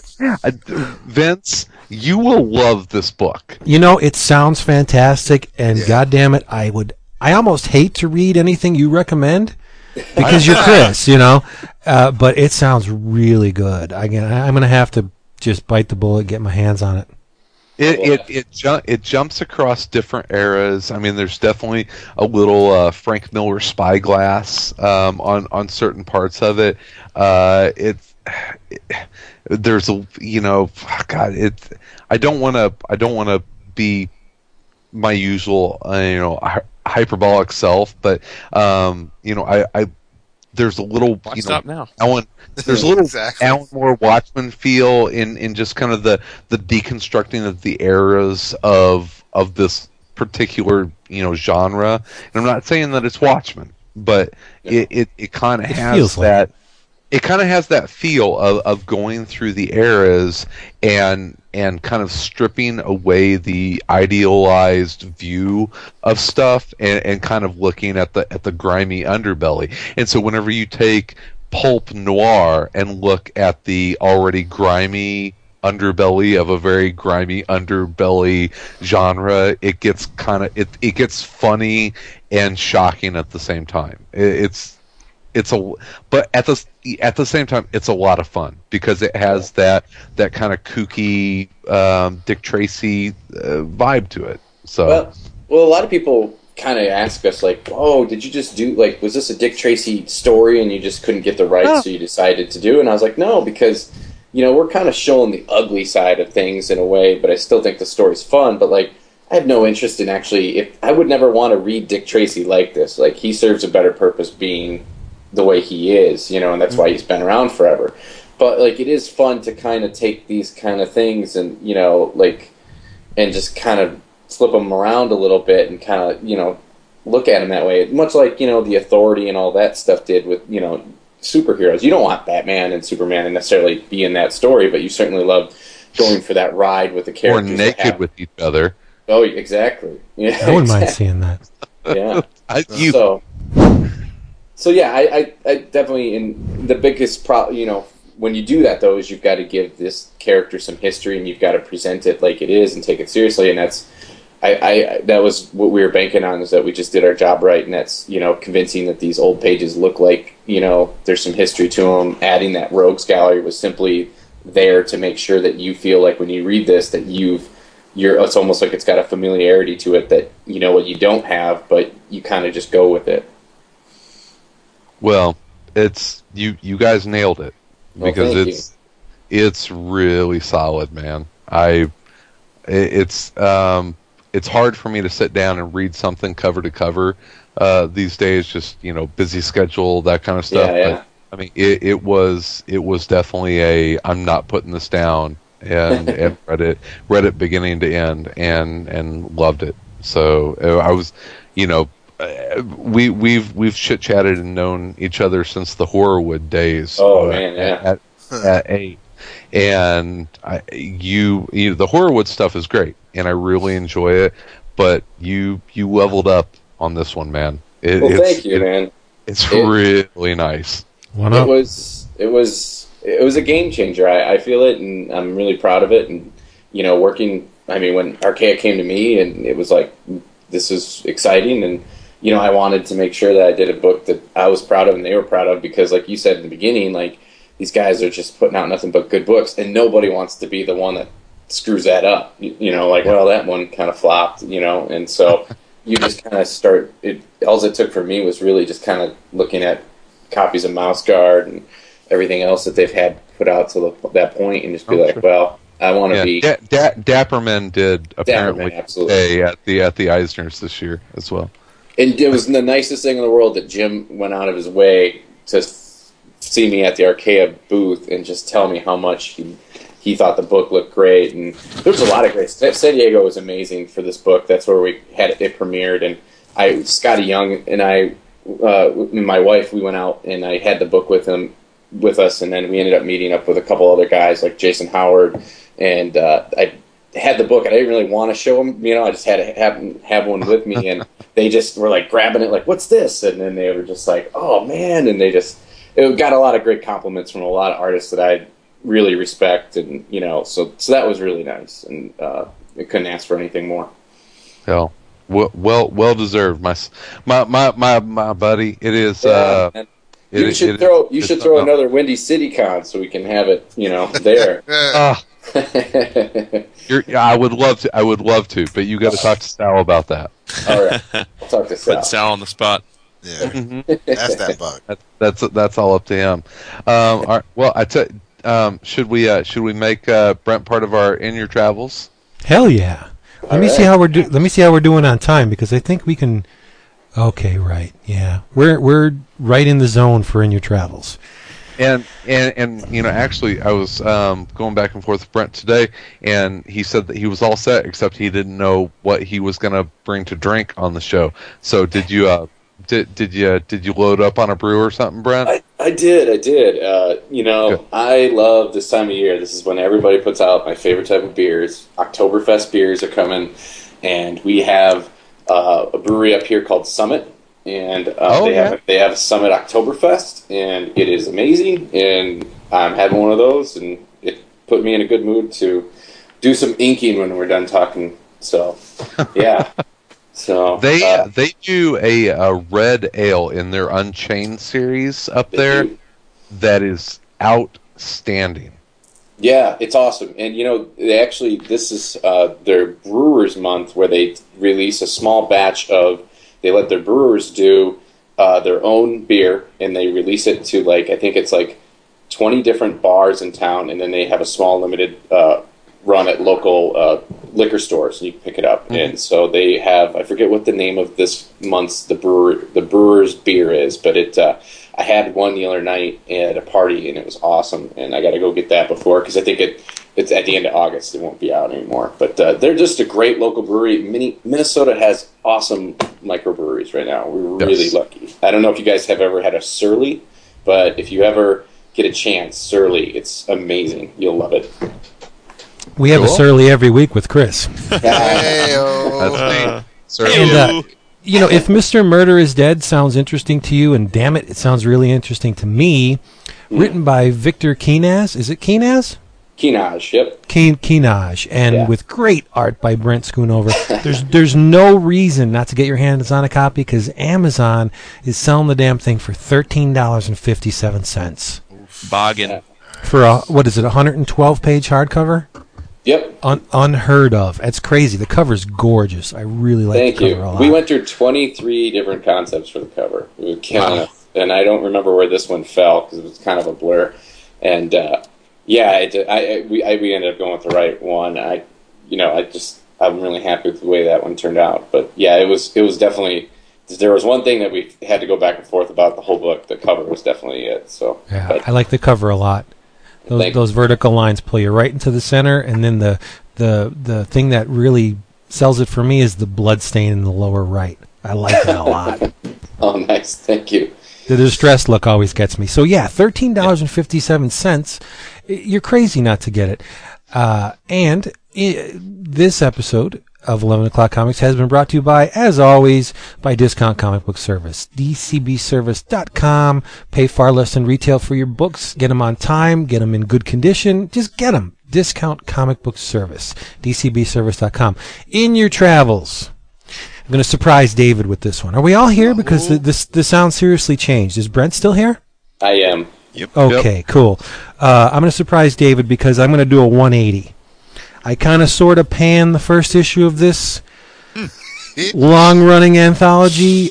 Issue 2 was a marked improvement over issue 1. Issue 3 was really good. It came out today from Dark Horse. It's I guess it's the self-titled Dark Horse Presents issue 3. This issue's fantastic. I mean, the Corbin story has ended. It looks like the Chadwick Concrete story is done. And I bitched on the forum because they were going to give you a 13-page preview of the Jim Steranko book that they have coming out. But they did include the 13-page preview, but they did not charge you for it. This issue is 104 pages as opposed to 80 whatever it usually is, for no increase in cover price. It's $7.99 still. Wow. So I have to give them credit for that. Carla Speed, is it just Carla Speed now? Carla Speed. No, I think it's McNeil. I think it's still McNeil. Okay, but you have the Finder in here from Carla Speed McNeil, Michael T. Gilbert. You got Chadwick's Concrete. There's a Dave Gibbons story that leads off the book. Come on, where is it? Richard Corbin. Yeah, the Corbin story. Oh, well, yeah, the Chaikin story is in here too. And it's in here. That's all I'm going to say. What about the Neil Adams story? Oh yeah, the incomprehensible but really nice to look at Neil Adams story. Yeah, it's all over the friggin' place. Oh, Vince, by the way, I told you we were chit-chatting with Tom Scioli at Wizard a couple weeks ago. You have got to sit down and talk with him about Batman Odyssey. You guys might start making out. I was going to say, I'd probably molest him. Yeah. I was just like, you too, and it's a masterpiece. He's like, in 20 years, people are going to talk about this. Like it's one of the. It's great, the truth. That's hilarious. Honest to God. And for David, Michael T. Gilbert does a pastiche, early Silver Age Marvel monster cover, Tales to Annoy. It's beautiful. Yeah. Surprised it doesn't have my face on it. Well, it's true. Yeah. So yeah, if you bought the first Dark Horse Presents and weren't all that impressed, give it another shot because it got a lot better. Yeah. There's nowhere to go but up. It's true. Yeah. It's like Cracked. We're number 2 because we don't try as hard. Oh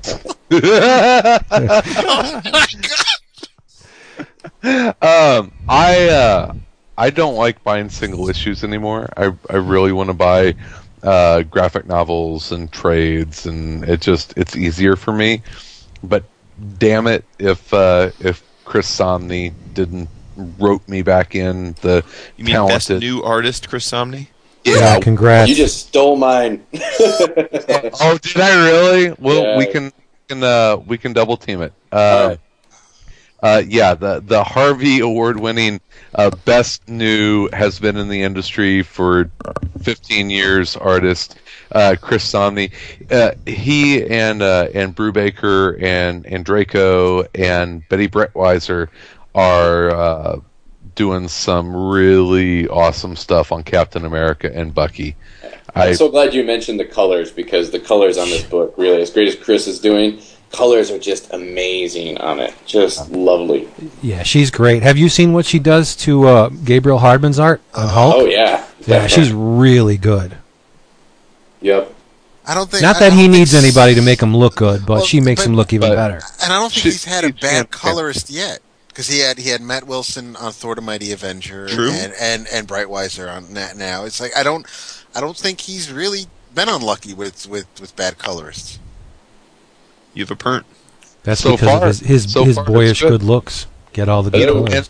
And if there's one thing that this movie, the Cat movie, which I loved, if there's one thing that it has done that has made my life so much better, is that we're just getting so many awesome World War II era Cap and Bucky stories, and that is making. Because it's so rare to get those. You know, they're hard to come by. God forbid they reprint some Invaders or something. Oh, that would be for a so while- good. For a while, Dude, an Frank- Invaders Frank omnibus would be Robbins. hot. Frank Robbins, come on. That would be great. I'd push you out of the way to get that book. I would I trample really over your wish- lifeless body to Would be like- get a copy I really of wish the bus. DC would start a Batman line where they single out artists and do a collected Frank Robbins Batman. That would be so hot. Respect. Oh, did we lose Yeah. Brent? Yeah. I heard we him say did. hello, and then he might have gotten bounced. Oh no. Bye, Brent.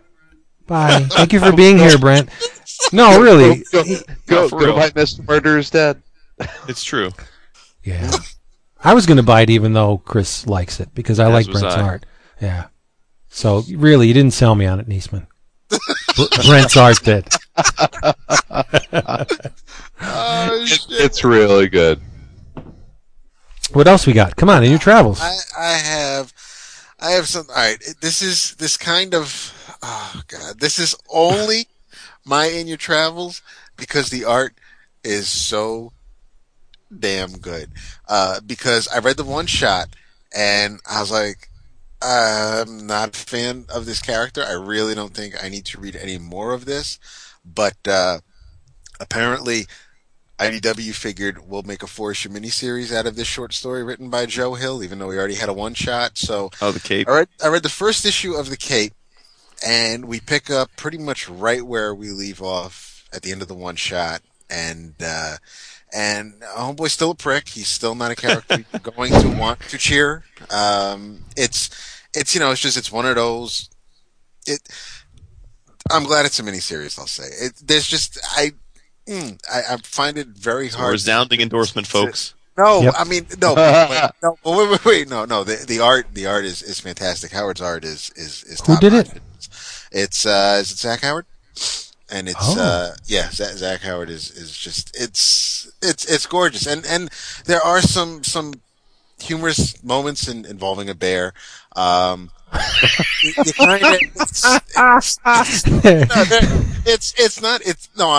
It's not. It is a ringing endorsement because it's not a bad book. It's not a bad first issue for this miniseries. You gotta just remember who the person is that's giving this air quotes review, because I'm not a person who's a fan of Irredeemable Ant-Man because of the main character. So it's the same thing here. I do not like the character in this book, and you're not supposed to. That's the point. But Kind of like the walrus from Snarked. okay, so Yeah. it's just you're gonna want to, I guess, keep reading this just to see this dude get his at the end. There's a pretty, I guess there's a slight, there's a revelation at the end of the first issue. But like I said, you read the one shot and it was obviously a setup to something more. The first issue picks up where it left off, and you go from there. But I mean, I would definitely, if you like great art, check it out. If you like reading stories that are just kind of like alternate takes, where I'm so tired of reading comic books where the good guy always wins, or the good guy is the focus, and now I can read something different because this is a breath of fresh air, then check it out. But I mean, again, I am not big on stories where we get to root for the piece of shit, but I was. This also has to do with Paul Montgomery, because he kind of talked it up a bit on Twitter, and Mr. Fuzzy Typewriter. Yeah, so I wasn't going to even bother with it, but once he mentioned it, I figured I'll and once I saw that it was the same creative team, I was like, you know what, I didn't find the first issue. The first issue was the one shot was easy on the eyes, so I'll give this one a shot too, and I guess I could say I'm glad I did, but I mean, I'm talking about it now at the end of the show, but I would give it a shot. Okay. Cool. Jason, what do you got? Well, I got the goodness. There's a week left for people to place their pre-orders for the August previews, and I implore you, if you haven't already done so, to make sure you add a little book featuring a few obscure 1970s characters that I know I love.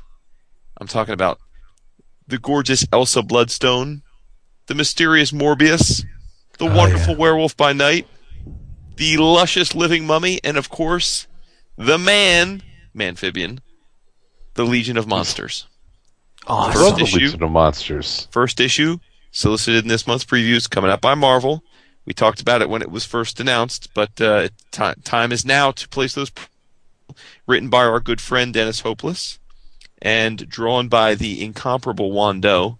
I am absolutely giddy for this book. It's going to look beautiful. Wando is fantastic. Yep. And I know he doesn't do a lot of interiors. People probably know him more from his cover work, but he has done a few FF one-shots, Isla de la Muerte books, and they're great. And Dennis Hopeless, as we've talked about in the past, this is, really his first big shot at a Marvel ongoing. So I sure as hell hope it bodes well for him. And I know it's a cast of characters that he should be able to have a lot of fun with. So I'm really, really excited. We saw these characters a bit in the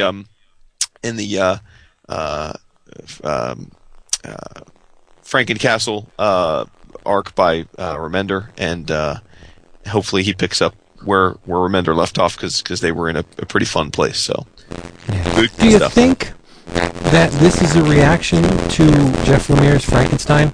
No, this was actually announced before that. Actually, Yeah. Okay, cool. So, You can't put those Wando. Oh, damn it! yep. But anyway, Keep going. hook it up, people. There are few sexier women's in the Marvel Universe than Elsa Bloodstone. Love her. All right. She would be my au pair if I lived in the Marvel Universe. Taking care of my little dudes. Not Squirrel Girl? Nah, Aw, she's so cute. not big on tail. Well, You chase tail all the time. not the fuzzy tail. Yeah, I like my tail trim. More Uh-huh. stream. You like trim tail. I like my tail. I don't like bushy tail. I like it a little more kempt. Damn it! We should go out while he's all fuzzy. Going out like that. Yeah. Like, not like this. Not like this. It's kind of funny, on Kagan McLeod's website, it says he's going to be attending the 2011 Windy City Comic Con. Who? Kagan McLeod, the Infinite Kung Fu creator. Shows you how much he listens. Yeah. Maybe The 2011? Yeah, That's kind of funny. City in Canada. it is. That's You should get kind in of touch with him, Chris. Let him know it's not happening. Maybe he got in touch with Sal. Maybe Sal's doing Well, something you don't know about. He has it listed as attending the top shelf booth, so maybe Star sent him like a schedule of a never updated. Yeah. Yeah, that's funny. How am I? Better? Sound great? Yeah. So, All right. Well, I was going to say, you can't put those Wando I'm thinking of X, the band. Those Wando covers, those Iron Man covers that he did next to a woman, because they're so potent, it gets him pregnant. They're more effective than Axe spray. I wear that stuff. It doesn't do what it says on the commercials. Do? Yeah, That's hilarious. Yeah. My wife buys it for me. It doesn't do shit. Oh, Jesus. I spray it on my balls and everything. I met John Doe. That means one time. she wants you to wear it. wants you, right, and she wants you to be, like, offensive to every other woman that you walk. You really think it's offensive? I don't know. I don't smell it because it's on me, but... Well, I don't think that's what makes it, you offensive. You're a dick.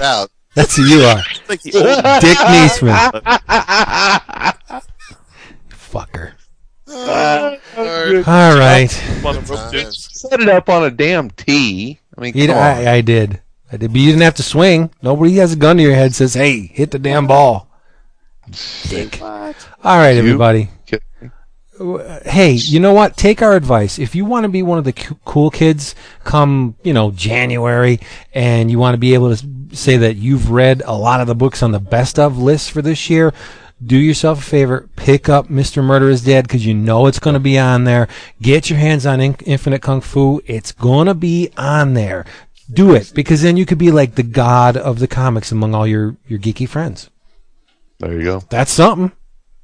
And wear Axe, and you'll get the women. And yeah. women. Driving around your iRoxy. I don't have one of those. And as we're signing off, because I know she'll listen, happy anniversary to my lovely wife of 11 years. Aww. She listens? No, she doesn't listen. I was going to say she must hate me. She'll have no idea that I said that. So good on you, 11 years. Yeah, man. Awesome. Yeah. And your kids are all what, 14, 18, and 22? Yep. It hurts to bust Jason because I love him so much. Now, Chris, it's a different thing. I can bust him all day long. It's because you love him more. What was that? You were crossing. I said I can't wait to see it at New York Comic Con, buddy. That's true. No, I'm going to be there Sunday. You're right. I'll be there for 3 hours. Right after I leave. I was gonna say, That's the plan. That's the plan. When's Chris's flight take off? Okay, I can. You mean I just missed Chris? Yeah. Oh, after the 16 flight attendants hoist the Chicago pizza onto the cargo bay.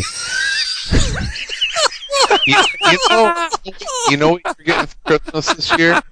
Chicago pizza. Yeah, man, that's going to cost you a mountain in money for the postage. I'm going to send you a Lou Malnati's, and it's going to get delivered, and you're going to serve it to your family, and they're going to say, Daddy, this is the best thing ever. I better start working out. You know what I'm excited about, Chris? I'm excited that David doesn't have Vince to hide out in the room with, and he'll have to come to a restaurant with us this year. Oh, snap! Hey, you know what? Blame my wife.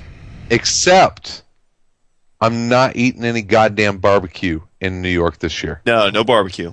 Why, that last time was good. It was, but there's so much else to try. Dude, I'm from the Midwest. If you're going to wow me, it's not going to be with barbecue. What does that mean? We know barbecue here really, really well. Mm. You know, when you're going off on the Boston thing, I said to myself, well, I hope everybody from Chicago knows that the center of the comic book universe is now going to be shifted all the way up to Boston. Oh, what a little bitch. Send out the postcards and let everybody know. Will you wrap this thing up? Be like, can't. I'm having fun. I was going to have to do a Google search. Who the hell's in New England? What comic artists are in New England? I was going to say, I missed that whole thread. Tom's there. Right. Apparently, according to what Chris tweeted earlier today, he has a feeling his wife is... No, my wife's trying to get me to move to Boston again. She's going to stay in Chicago, but she's trying to get him to move. Nice. Yeah, but then you can root for the Red Sox, right? Oh, I'm down with that. What does that mean? Is that bad? Patriots jersey, come on. Ever. Ever. I don't know. Why have I offended you? And one last thing. 2004. Just meandering. Much love to everybody for the 11 o'clock Gridiron Challenge leagues. We had more than our fair share of people asking to join, so The good news is, if you're signed up, we're locked and loaded, and the draft dates are all ready and all that. The bad news is, if you haven't been invited to a league, you got to wait till next year. Because we're full up. Did Chris do his thing? Chris did nothing. Really? I've been bad. I've been busy. Been busy, my ass. You're not a good friend. But Yeah, Mr. Tom busy. Peters is participating. Mr. Sean Pryor's participating. Mr. Zach Cruzy's participating. Mr. Chris Campbell's participating. And many others. Look at that. Join. And if you'd like to hop on our forum and just see what the hubbub's about, it's at forum.bullpenbulletinpodcast.com No, I screwed it up, didn't I? No, I did it right, didn't I? Forum.bullpenbulletinspodcast.com, or you can just go to www.11o'clockcomics.com, and there's a forum link right there. And join, because we got a lot of great guys on there. You know this. We have a lot of fun. Yep. You know it. Civil. It's a civil comic forum, unlike a lot of others. It is. Has its moments. Except there was one that I was... No, don't go in this week. Don't go into. I know what you're talking about. I know. There's even though he's right, because I'm assuming he's talking that I'm the one out of the four. Well, well, I wouldn't ban him then because I feel sorry because he's retarded. But, and then there was someone on Twitter that I was actually going to drive to Texas and test their handgun laws on. So I'm feeling all down about the stupidity on the internet, and get the nicest email from Pat Loika today that just made me like people again. So Pat's good for doing that. Pat is really good for doing that. Pat does accentuate the positive. Yes. Pat may have saved a life today. He almost causes diabetes. He is that sweet. The diabetes. The diabetes. Nice job, Loika, getting everybody sick. I'm gonna lose my foot. What's wrong with you? Yeah, we all love Pat. Everybody loves Pat. How could you not? Yeah. Good people. All right, I think we've dragged this out long enough. We're done? Yeah. Yeah, I think we're done. This is what Chris missed last week? Yeah, after he bailed, he had to go pick the dingleberries out of his curling broom. Hey everybody, we had a great time this week. We hope you go out and get your Mr. Murder is Dead and Infinite Kung Fu, and come back and join us next week, where we'll be nice and fresh and bushy-eyed and bushy-tailed and bright-eyed. Yeah. I got a big thank you for Andy Tom next week. So nice. I didn't forget about you. Cool. Yeah, buddy. Baptism must take place on a true Sabbath, with at least one coven of 13 believers present. Baptism must take place on a true Sabbath. You realize what today is dated? The eve of May Day. All right. And as my grandpappy Wood used to say, it's on to the early morn. I like that. Better than the break of dawn. Nah, bullshit. That's bullshit. See ya. Thanks, Rob. Chump don't want help. Chump don't get help. Yeah, thanks, Rob. Keep it golden. You're doing great work. Well, I stopped letting you see the books, but yeah. Oh, I'm talking about Mr. Liefeld. I know you are. Bye. Say bye. Let's get the hell out of here. Later. See ya. We love you. Wood.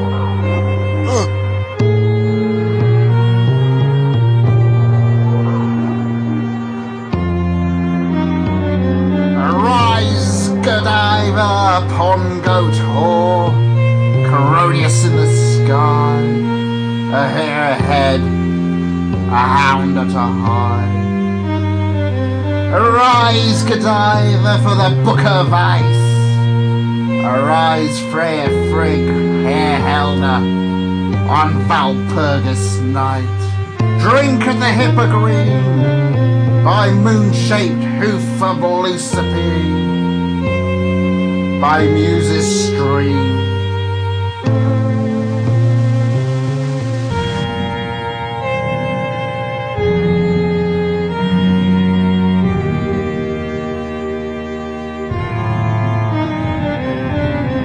Nine-leave, black hellebore, about stone herm.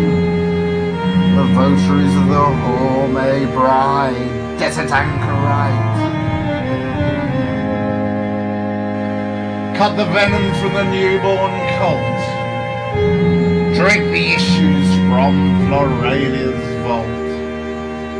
by bright strength of word, and a black dog adores him. By bright strength of word, and a black dog adores him. A musician plays a trumpet, an owl flies overhead.